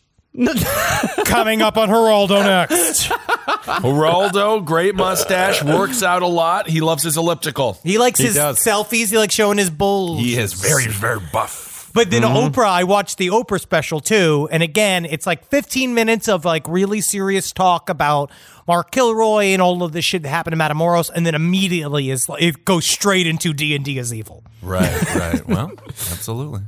Now, a few of the cult members were getting picked up here and there, but El Gato was living up to his reputation as the clever one. After being that jellicle cat. Yeah. After being arrested, he convinced police that he was nothing more than an innocent student, and no one has seen El Gato since. What? He has the Mengele finale where he's just gone? No idea. You could see him just like, he might have been in the background of cats. He may have been a jellicle cat. Yeah, no one knows where El Gato is. No one knows if he's alive. No one knows anything. Have we checked the pound? Yes, indeed. I mean, check the burger shops at least. Apparently he loves those. This is the real story of Heathcliff. Wow. Meanwhile, Little Seraphine, Elio, the Flirt, and El Mariposa were behind bars having a laugh because they believed that they were all magically protected and at any moment, something would happen to save them all. But eventually, Elio cracked after a Federale fired 3 bullets from an AK-47 right next to his head, bursting his eardrum. And Elio gave information on all of Constanzo's homes and apartments across Mexico. Each home was immaculately kept, but each one had a room of the dead that had its own, less powerful inganga full of rotting blood, human organs, dead animals, and maggots. And all this was broadcast on the news after each discovery. Isn't that weird how we always judge people based on their worst quality, though? The rest of the house is clean. Yes, one room has a bunch of maggots and a bunch of hearts and brains, but the rest of the house, if you take a look at it, is fairly nice. Yeah, and I heard he was actually very nice to the UPS guys. Yes, indeed. Well, for Constanzo's part, he laughed at the ignorance of the public for labeling all of them Satanist. But he was more than a little concerned that all of his followers were spilling the beans to whoever would listen. And he should fucking talk. He's the one that he chose the most, like, quote unquote hardcore god to believe in. Like, he believed in Kari and Pembe. All of his shit, I mean, he lived up to it, but in the beginning, he just sounded like a fucking kind of Satanist poser. Sounds to me like a kid who played D&D growing up. Don't vilify D&D. That's all I know. Being a bard is dumb, but it teaches you the importance of song. Henry, are you a lizard or are you a man? Right now, it depends. Let me see if I fail my role or not to become a lizard. This is what's the problem. This is the problem. I am a man. So, to protect himself, Constanzo performed another ritual, but tellingly did so without a human sacrifice that would have most likely drawn attention. Instead, Constanzo used rooster blood, while all of the remaining cult members just sort of went through the motions with him. It didn't have the same flavor. It must have been so boring just to have a stupid rooster. Absolutely. Now, at this point, Sarah Aldretti said that she finally realized the scope of what was really going on. She knew that a few people had been killed, sure, but she'd never been directly involved in a murder because women weren't allowed in Constanzo's rituals. I think it's because it killed his fucking boner. Swish, swish, air quotes. Swish, swish, swish, swish, air quotes. I feel air quotes that what? You didn't think people were being murdered, and you didn't know what was happening in there. I have no clue what's happening in there. She doesn't know what's happening in there. All you hear is screams. I'm not saying that she didn't know what was happening in there. I'm saying that she wasn't in the room when people were being killed. It tracks with Adolfo, the rest of Adolfo Constanzo's beliefs. And Palo Mayombe, which women are not supposed to be allowed in the inner circle because according to Palo Mayombe, which is incorrect, they say that women are spiritually weak. I am obviously totally in favor of equal rights, and women should be allowed to go to any places that they want to. It reminds me of McSorley's Ale House in Manhattan, beautiful Manhattan. McSorley's was one of the last places to allow women in. But you walk in there as a woman and you realize you should just walk out. It's disgusting. And if in this case, you're a woman, you walk in, you're like, it's nice that I'm allowed in, but this is fucking disgusting. Sometimes the glass ceiling keeps you from smelling rotten human flesh. Yeah, because then the women walk in, they're like, oh, that's right. Thank you we can legally walk in here, but you guys are fucking gross as hell. Ew. Man, McSorley's on St. Patrick's Day. So much vomit. 9:30 in the morning. Anyway, go. Come on. But once the news started going over the details of how many people were murdered by Constanzo and how they were murdered, Sarah sort of freaked out a little bit. But according to her recollections, Constanzo gave her a small speech to calm her down. He supposedly said this in a conversation recreated by Edward Humes in Buried Secrets. You never knew there were so many, did you? Think of all of the power, all that blood. All those souls. They're all inside me now. Sarah. Yeah, you really have just become Dracula. I have become many men, and these spirits make my brujeria strong. They must obey me. They will crush our enemy. They are our shield. Yeah. With the spirit's help, we will escape. Go to Central America, where the religion is strong, where we can do whatever we wish. For some reason, I want Count Chocula. I love Count Chocula. But I do not drink blood. I do not drink wine. I drink a Coke. Whoa! And so, with his followers still firmly in his grip, the cult went incognito. One at a time, they snuck out of the apartment where they were hiding and got what sounded like enormously stupid haircuts. Got to throw them off. Oh my God. They went with the haircut routine? It works. Remember with Ted Bundy when he combed his hair the other way and no one recognized him? Of course. Omar and Martine both became blondes and got page boy cuts, essentially giving themselves the same hairstyle as He-Man. They wanted that. Sarah colored her hair dark brown and cut away her perm, while Constanzo buzzed off his long, luscious locks, dyed his hair red, and started wearing Hawaiian shirts. I hate this. I look like the fat man on a sitcom. Flawless costume change. But even though the cops were closing in, Salvador Vidal, a.k.a. Three-Face, saved the cult one last time, at least temporarily. He brought them an Uzi and a shotgun, as well as 2 boxes of ammunition, and shuttled them over to the home of former follower Carla. Now, Carla, remember her, she was the model who'd had the change of head ceremony performed years back when Adolfo was still kind of fun. But now, Adolfo was telling Carla that if she didn't help the cult, he'd kill her and her 3 daughters. Even so, Carla asked if what the media was saying was true. And Adolfo said, quote, according to her, No, I only killed 4 of them for drugs. That's a lot. That's more than none. That's for damn sure. And since I am still laughing. You are thinking about it. You are having fun. It's just 4, huh? Yes. Yes. Only 4, solo 4. That's a lot. That's a lot. That's You cannot enough. even fill a Volkswagen with 4. Well, it depends, but yeah, that's a good point. And since Carla was terrified of both Adolfo and the police, just like everybody else in Mexico, she decided that a dangerous serial killer was the lesser of 2 evils, the safer option, and she let Constanzo stay. And now, as we said earlier, the press was having a field day with the story, and eventually the whole narrative managed to snare American serial killer Henry Lee Lucas. We got to him, finally. Thank God. I mean, they were able to find the snail trail from Otis Toole's dick dragging on the ground. Now, if you'll remember from our Henry Lee Lucas series, so long ago, about 6 years ago at this point. Jesus, was that 6 years ago? Yep. Oh, my Yeah, God. at least. Both Lucas and his partner Otis Toole claimed at one point that they'd gone on a murder spree involving hundreds of victims on behalf of a satanic cabal called the Hand of Death. Now, if you've never heard that episode, the Hand of Death was a forerunner to modern false conspiracies involving satanic cabals. It's pretty much like a proto-QAnon. And when a map drawn by Henry Lee Lucas pinpointing Matamoros as a Hand of Death hotspot surfaced, people went nuts. I mean, Matamoros didn't need Hand of Death. Matamoros had Adolfo Constanzo. Like, it was there. Yeah, but because, Hand of Death, it's complete and utter horseshit, just like all of those other fucking stories. Nothing came of it, mostly because Lucas drew his map in 1985, years before Constanzo even set foot in Matamoros. Good guess, though.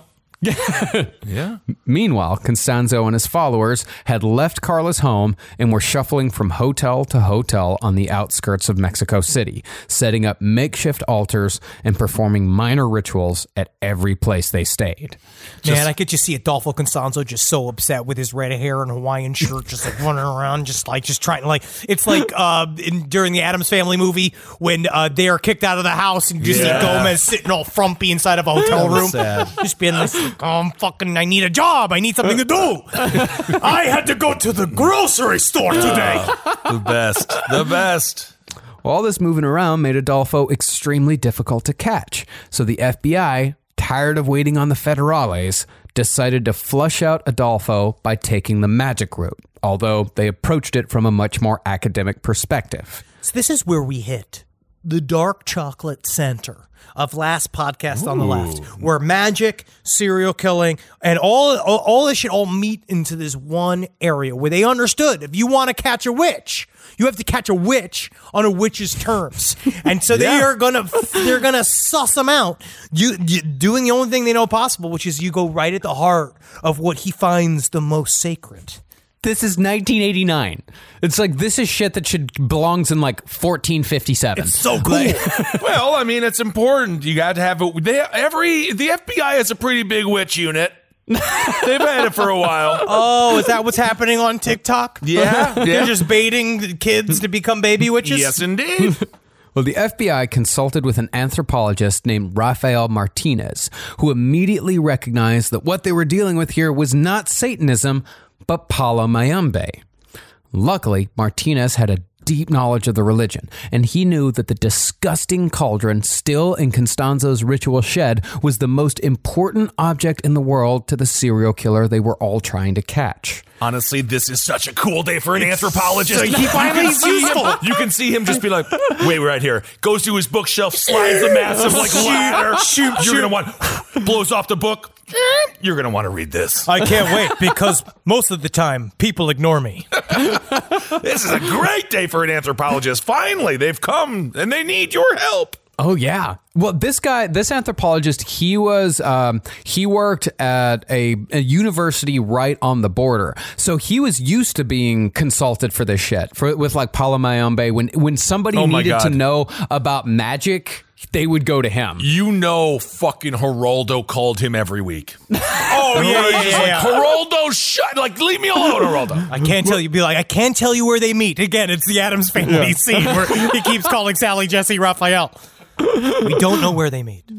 Well, furthermore, Martinez knew that eventually Constanzo would kill again to try and appease the spirits and retain some of his protection. So he said the only thing to do is to kill the Nganga. And they did so on camera. This is a big deal. Okay, so they got the Nganga, and this is the OG Nganga from the shed? This is the big one. Big Nganga. And was it still full of all the crap? I mean, I guess it's stained forever, right? Oh my god! No, it's still full of the fucking blood and guts and all the fucking. And there's like a big. There's like a dead cat in there. Oh my god! There's all the sticks. I can only imagine they have to kill it like the evil guy from Who Framed Roger Rabbit. Have to mention that movie where he dips him in the glue, or what was it called? Dip. The dip. Oh, and the shoe was so sad. So with television crew, well, the whole point of this is different. This is different. Yeah. Well, the whole point of this is to drive Adolfo Constanzo crazy. The whole point is to show him, we have destroyed you, we have destroyed your power, and then, once they do that, the belief is going to fall away, he's going to act erratically, and they're going to find him. Get him panicked. Yeah. He'll make a move. Okay. Yeah. So with television crews present, Martinez and a curandero named Eleuterio doused the shed with gasoline and a 5-pound sack of salt. Then they burned the building to the ground. But after the shed burned, they found that the Nganga appeared to be untouched.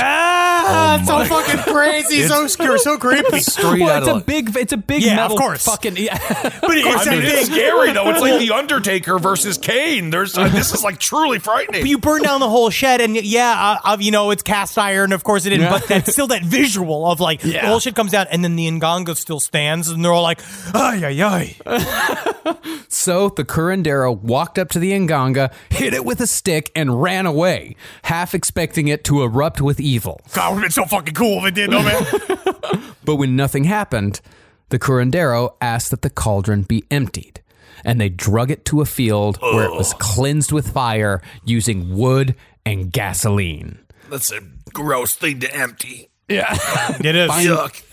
Finally, the curandero released a white dove, because according to belief, all was well if the dove lived, but if it died upon being released, the exorcism was a failure. Okay, I am a dove. There is a lot of pressure on me right now. You got one job, dove. I am actually not feeling great today. Are you? I am not feeling great today. So do not trust me to live. Oh my God, this is not good. Here I go. Oh God. Flip, flip, flip, flip, flip, flip, flip, flip. No. Is he dying? Flip, flip, flip, flip. Oh, he lived. Yay! And everyone took it as a sign that the Nganga had finally been killed. Thank God that stupid, brainless dove lived. Yeah, because everything would have been fucked if it died. They're very fragile little birds. Yes. Now, this all happened without Adolfo Constanzo knowing about it, which, if he was magic, he probably should have felt the source of all his power being destroyed. Well, if you made the movie, if you made you'd see him in the hotel room going like, like burning and shit. Yeah. But when the video made its rounds to TV stations across Mexico 2 days later, it was El Dubi who caught the news. And of course he fucking was watching TV. And El Dubi didn't want to be the one delivering this news. You see this and you go like, oh man, everything's going to be fucking, we're not getting any Whataburger today, man. It's fucking, Forget the fries anyway. Well, he cried out. And when Constanzo entered the room and saw what was happening, he began screaming and smashed everything in sight. He then picked up a gun and emptied a clip into the TV and shrieked for an hour until he lost his voice. And even after he lost his voice, he still tried screaming in this weird hoarse whisper like, The anthropologist won. Yeah. Yep. He was correct. He is the hero. I gotta meet this guy. I tell you what, it's just nice to see another liberal arts major do something with their lives. Do something with their lives. We could actually probably get him. Every time there's a TV show on Adolfo Constanzo, this guy is more than happy to talk. Yeah. All right. See, Adolfo Constanzo believed, or at least he appeared to believe, that all of his power had been in that Nganga. And without the Nganga, Adolfo Constanzo was defenseless. So he started carrying the Uzi everywhere and openly started discussing a suicide pact with his remaining followers. Uh-oh. Getting to that point, aren't we? It's always hard when you're first floating the suicide pact, Right. because you don't know what everyone's reaction's going to be. It's kind of like if How you do you ask even if like do it? these jeans look good. Like, Right. do these jeans, because you want everyone to be like super into it, but you know for a fact if they hesitate, you're going to be thinking about that all the time, being like, he didn't quite fully agree to the suicide pact. I feel like I got the Right. fucking, like, it sort of feels like he just kind of kicked the can down the road of the suicide pact. Right. Yeah, I mean, how do you even subtly propose a suicide pact? Like, what do you think? Like, you're kind of sick of living, right? First thing, I'd show pictures of nice cemeteries. Yeah, Be look like, at that. oh, this is a nice place, huh? I actually wrote your name on that headstone there. You can Yeah, see that how headstone. nice that looks there Look with how that nice font. that is. Well, that's Isn't that very cool? nice. Look at that. Look at the tree. You can get all the shade. Oh, you want a Cabria font? Is that what you would like instead? We can make that Cabria for you.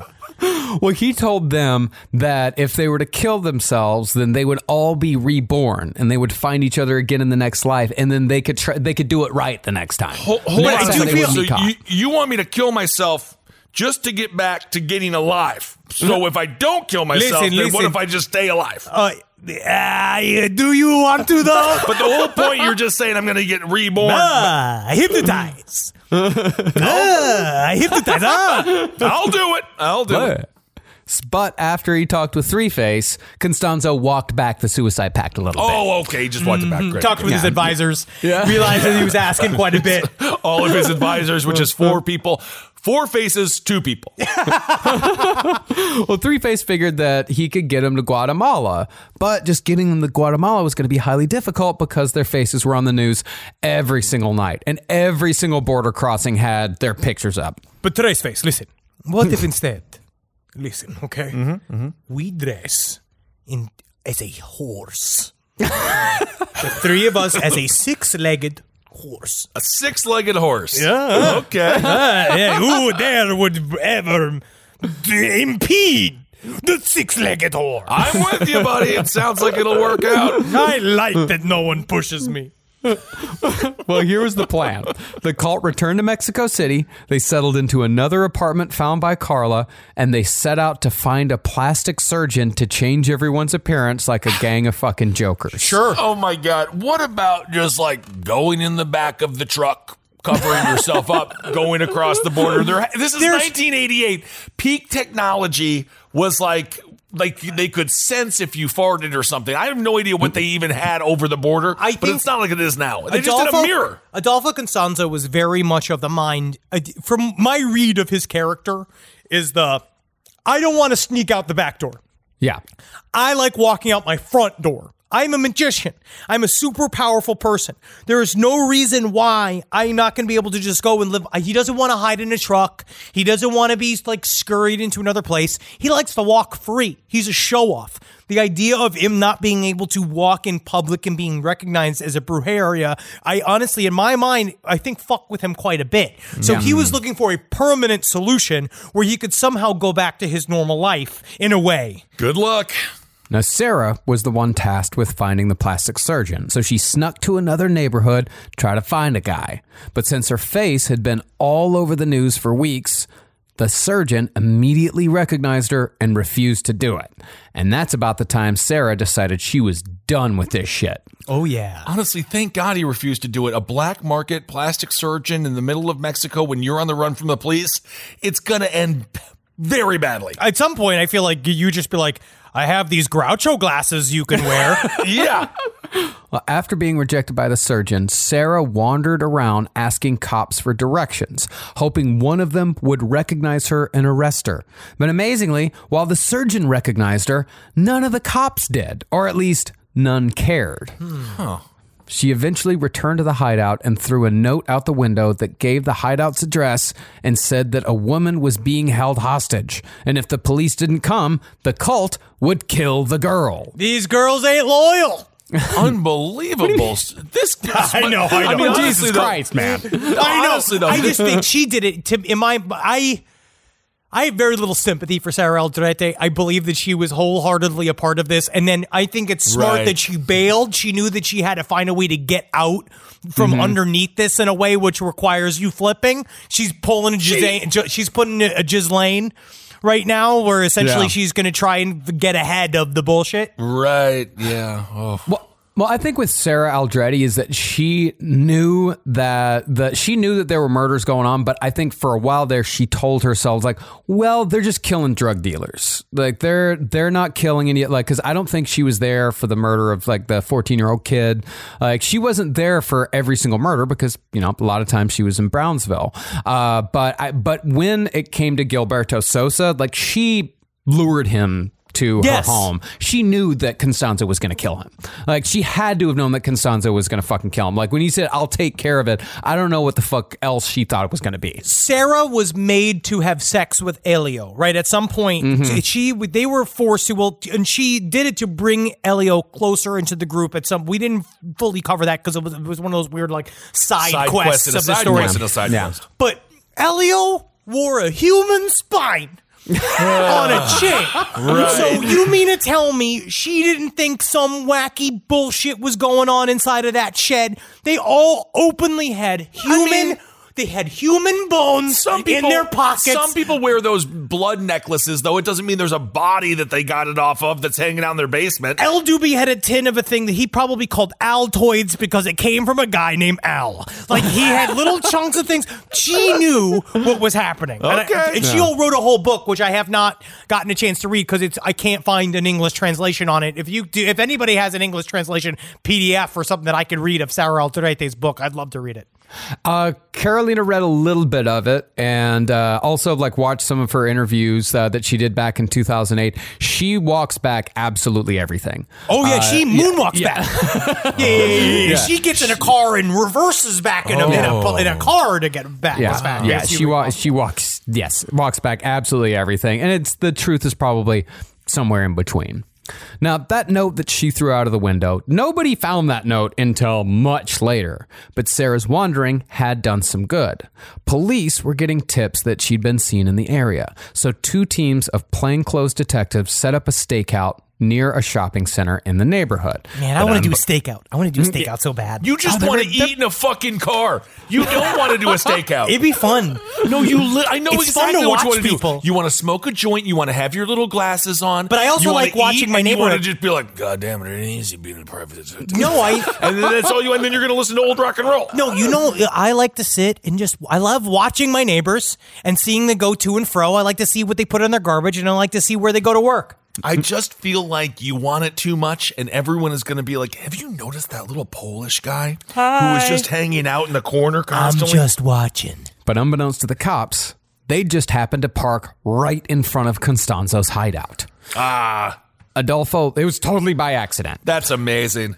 Adolfo looked out the window and immediately recognized them as cops because unmarked police cars in Mexico have big serial numbers on the side that identify them as police vehicles. Almost like they're marked. Yep. Yeah. But once Constanzo saw the police cars, he yelled, "This is it!" And the gunfight began. Oh, no! Constanzo grabbed his Uzi and fired on the cop car, which was fortunately unoccupied, while El Doobie grabbed the shotgun and followed suit. But from, such a high spot, the fucking shotguns don't really do much. It just kind of stings. Once the cops started firing back, though, Constanzo grabbed a stack of cash and threw it out the window, screaming, quote, "This is for you, poor animals! Take it!" We will take that, thank you. Yeah, and as people scrambled for the cash, he fired at a propane tank, expecting it to explode. But since this wasn't a fucking movie, he just filled it full of holes. Oh! Gosh, they're made to not explode. Whoa. I thought they were made to explode. That's what all the movies, that's what they do in the movies. Yeah, they explode so easily in the movies. That's weird. But as the streets filled up with police cars and heavily armed officers, and the crowd finally cleared, Constanzo told Martin and Omar to burn the rest of the money, and Omar began to do so.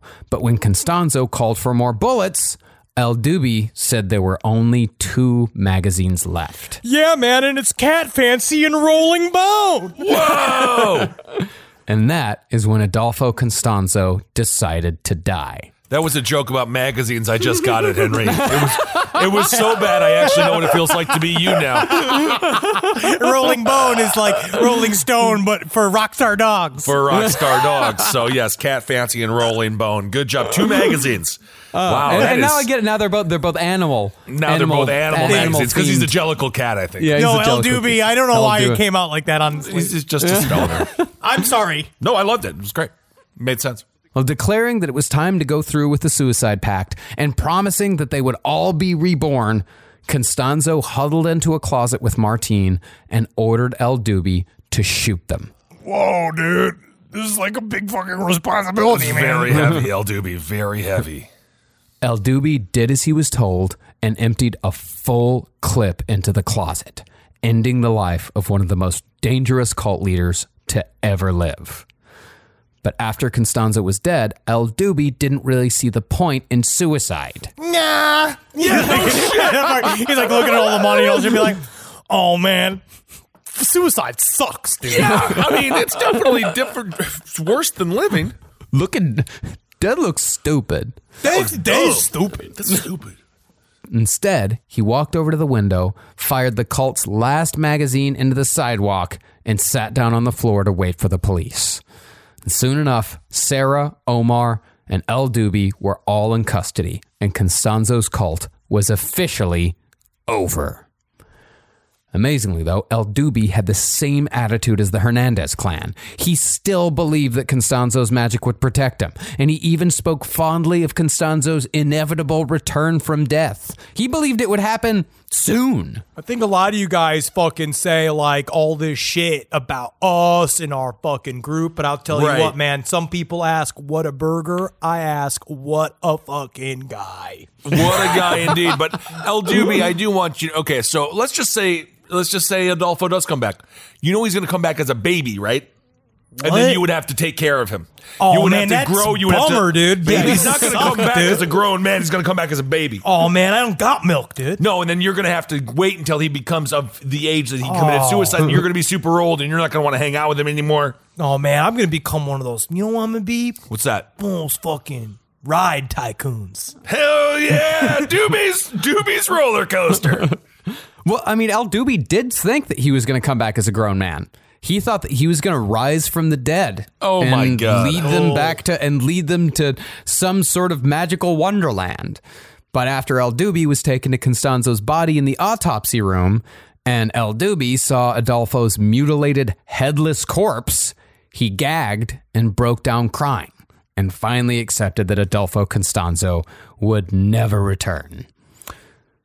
But since Mexico loves a juicy news story, maybe even more than America does, Sarah, Omar, and El Dubi were regularly trotted out for press conferences, in which El Dubi bragged about slicing off fingers and toes, while Omar gave lectures on Santeria and Palo Mayombe. Sarah, on the other hand, maintained her innocence, and, as I said, still does to this day. She said she was tricked into the cult, and even though she knew about some of the murders, she was only following a guy that she thought was a great man. Sure. I don't see the motivation for her for really getting into the full like murder plot of it. Like I think she really enjoyed the magic part, and I think she enjoyed that shit, but I don't see the motivation for getting into full murder. I think she was to be completely honest, I'm the opposite. I think that she was basically she was too cowardly to be a serial killer, and she got into it. She really got into the whole thing. So like and a groupie. Yes, I think that she was way into it, and then afterwards she understood the heaviness of what she was wrapped up in it.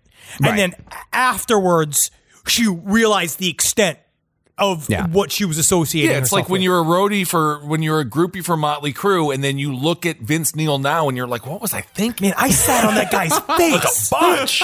It's just weird. But in the end, all the cult members, save El Gato, were put away for life.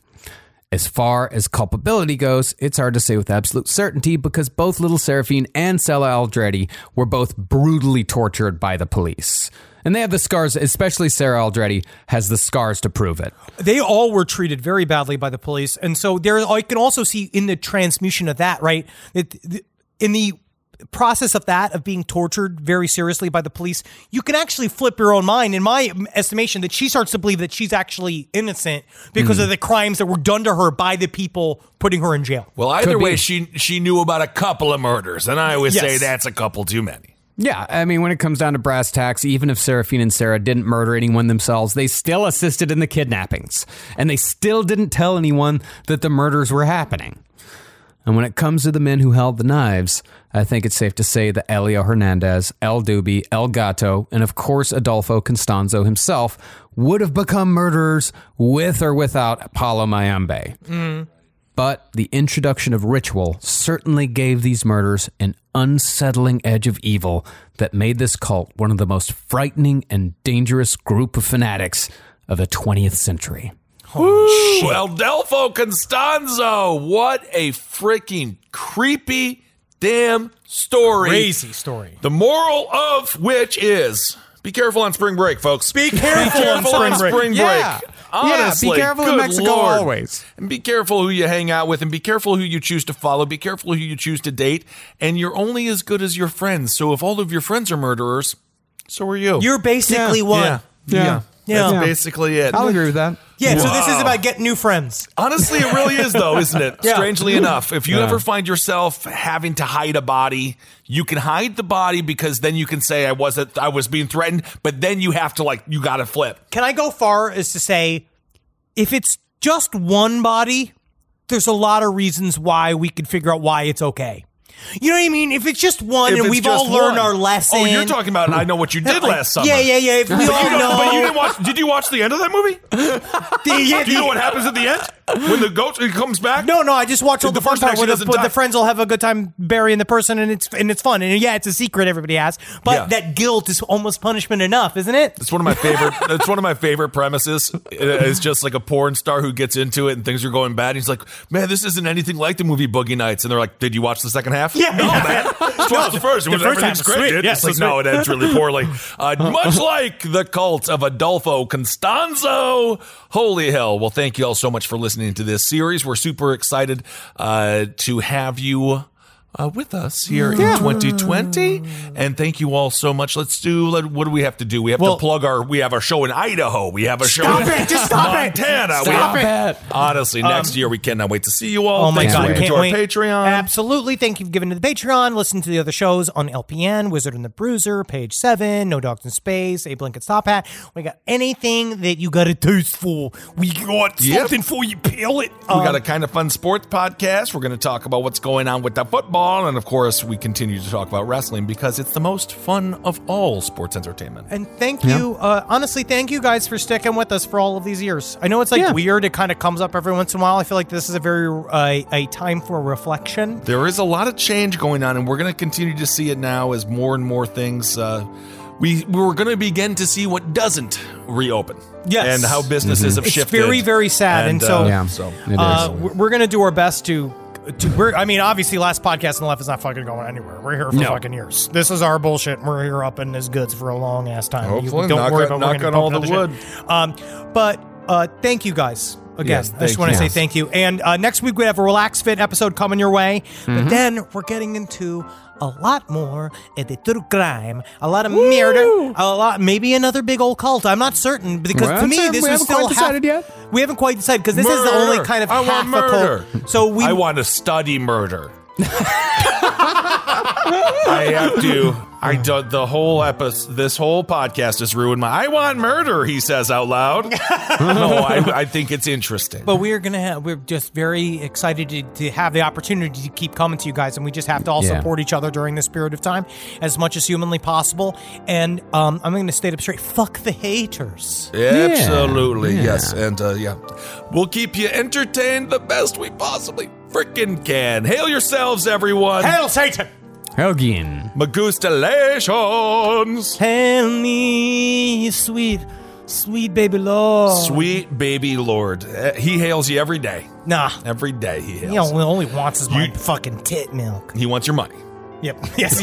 Jesus does want your money. This show is made possible by listeners like you.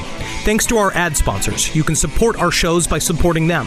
For more shows like the one you just listened to, go to lastpodcastnetwork.com.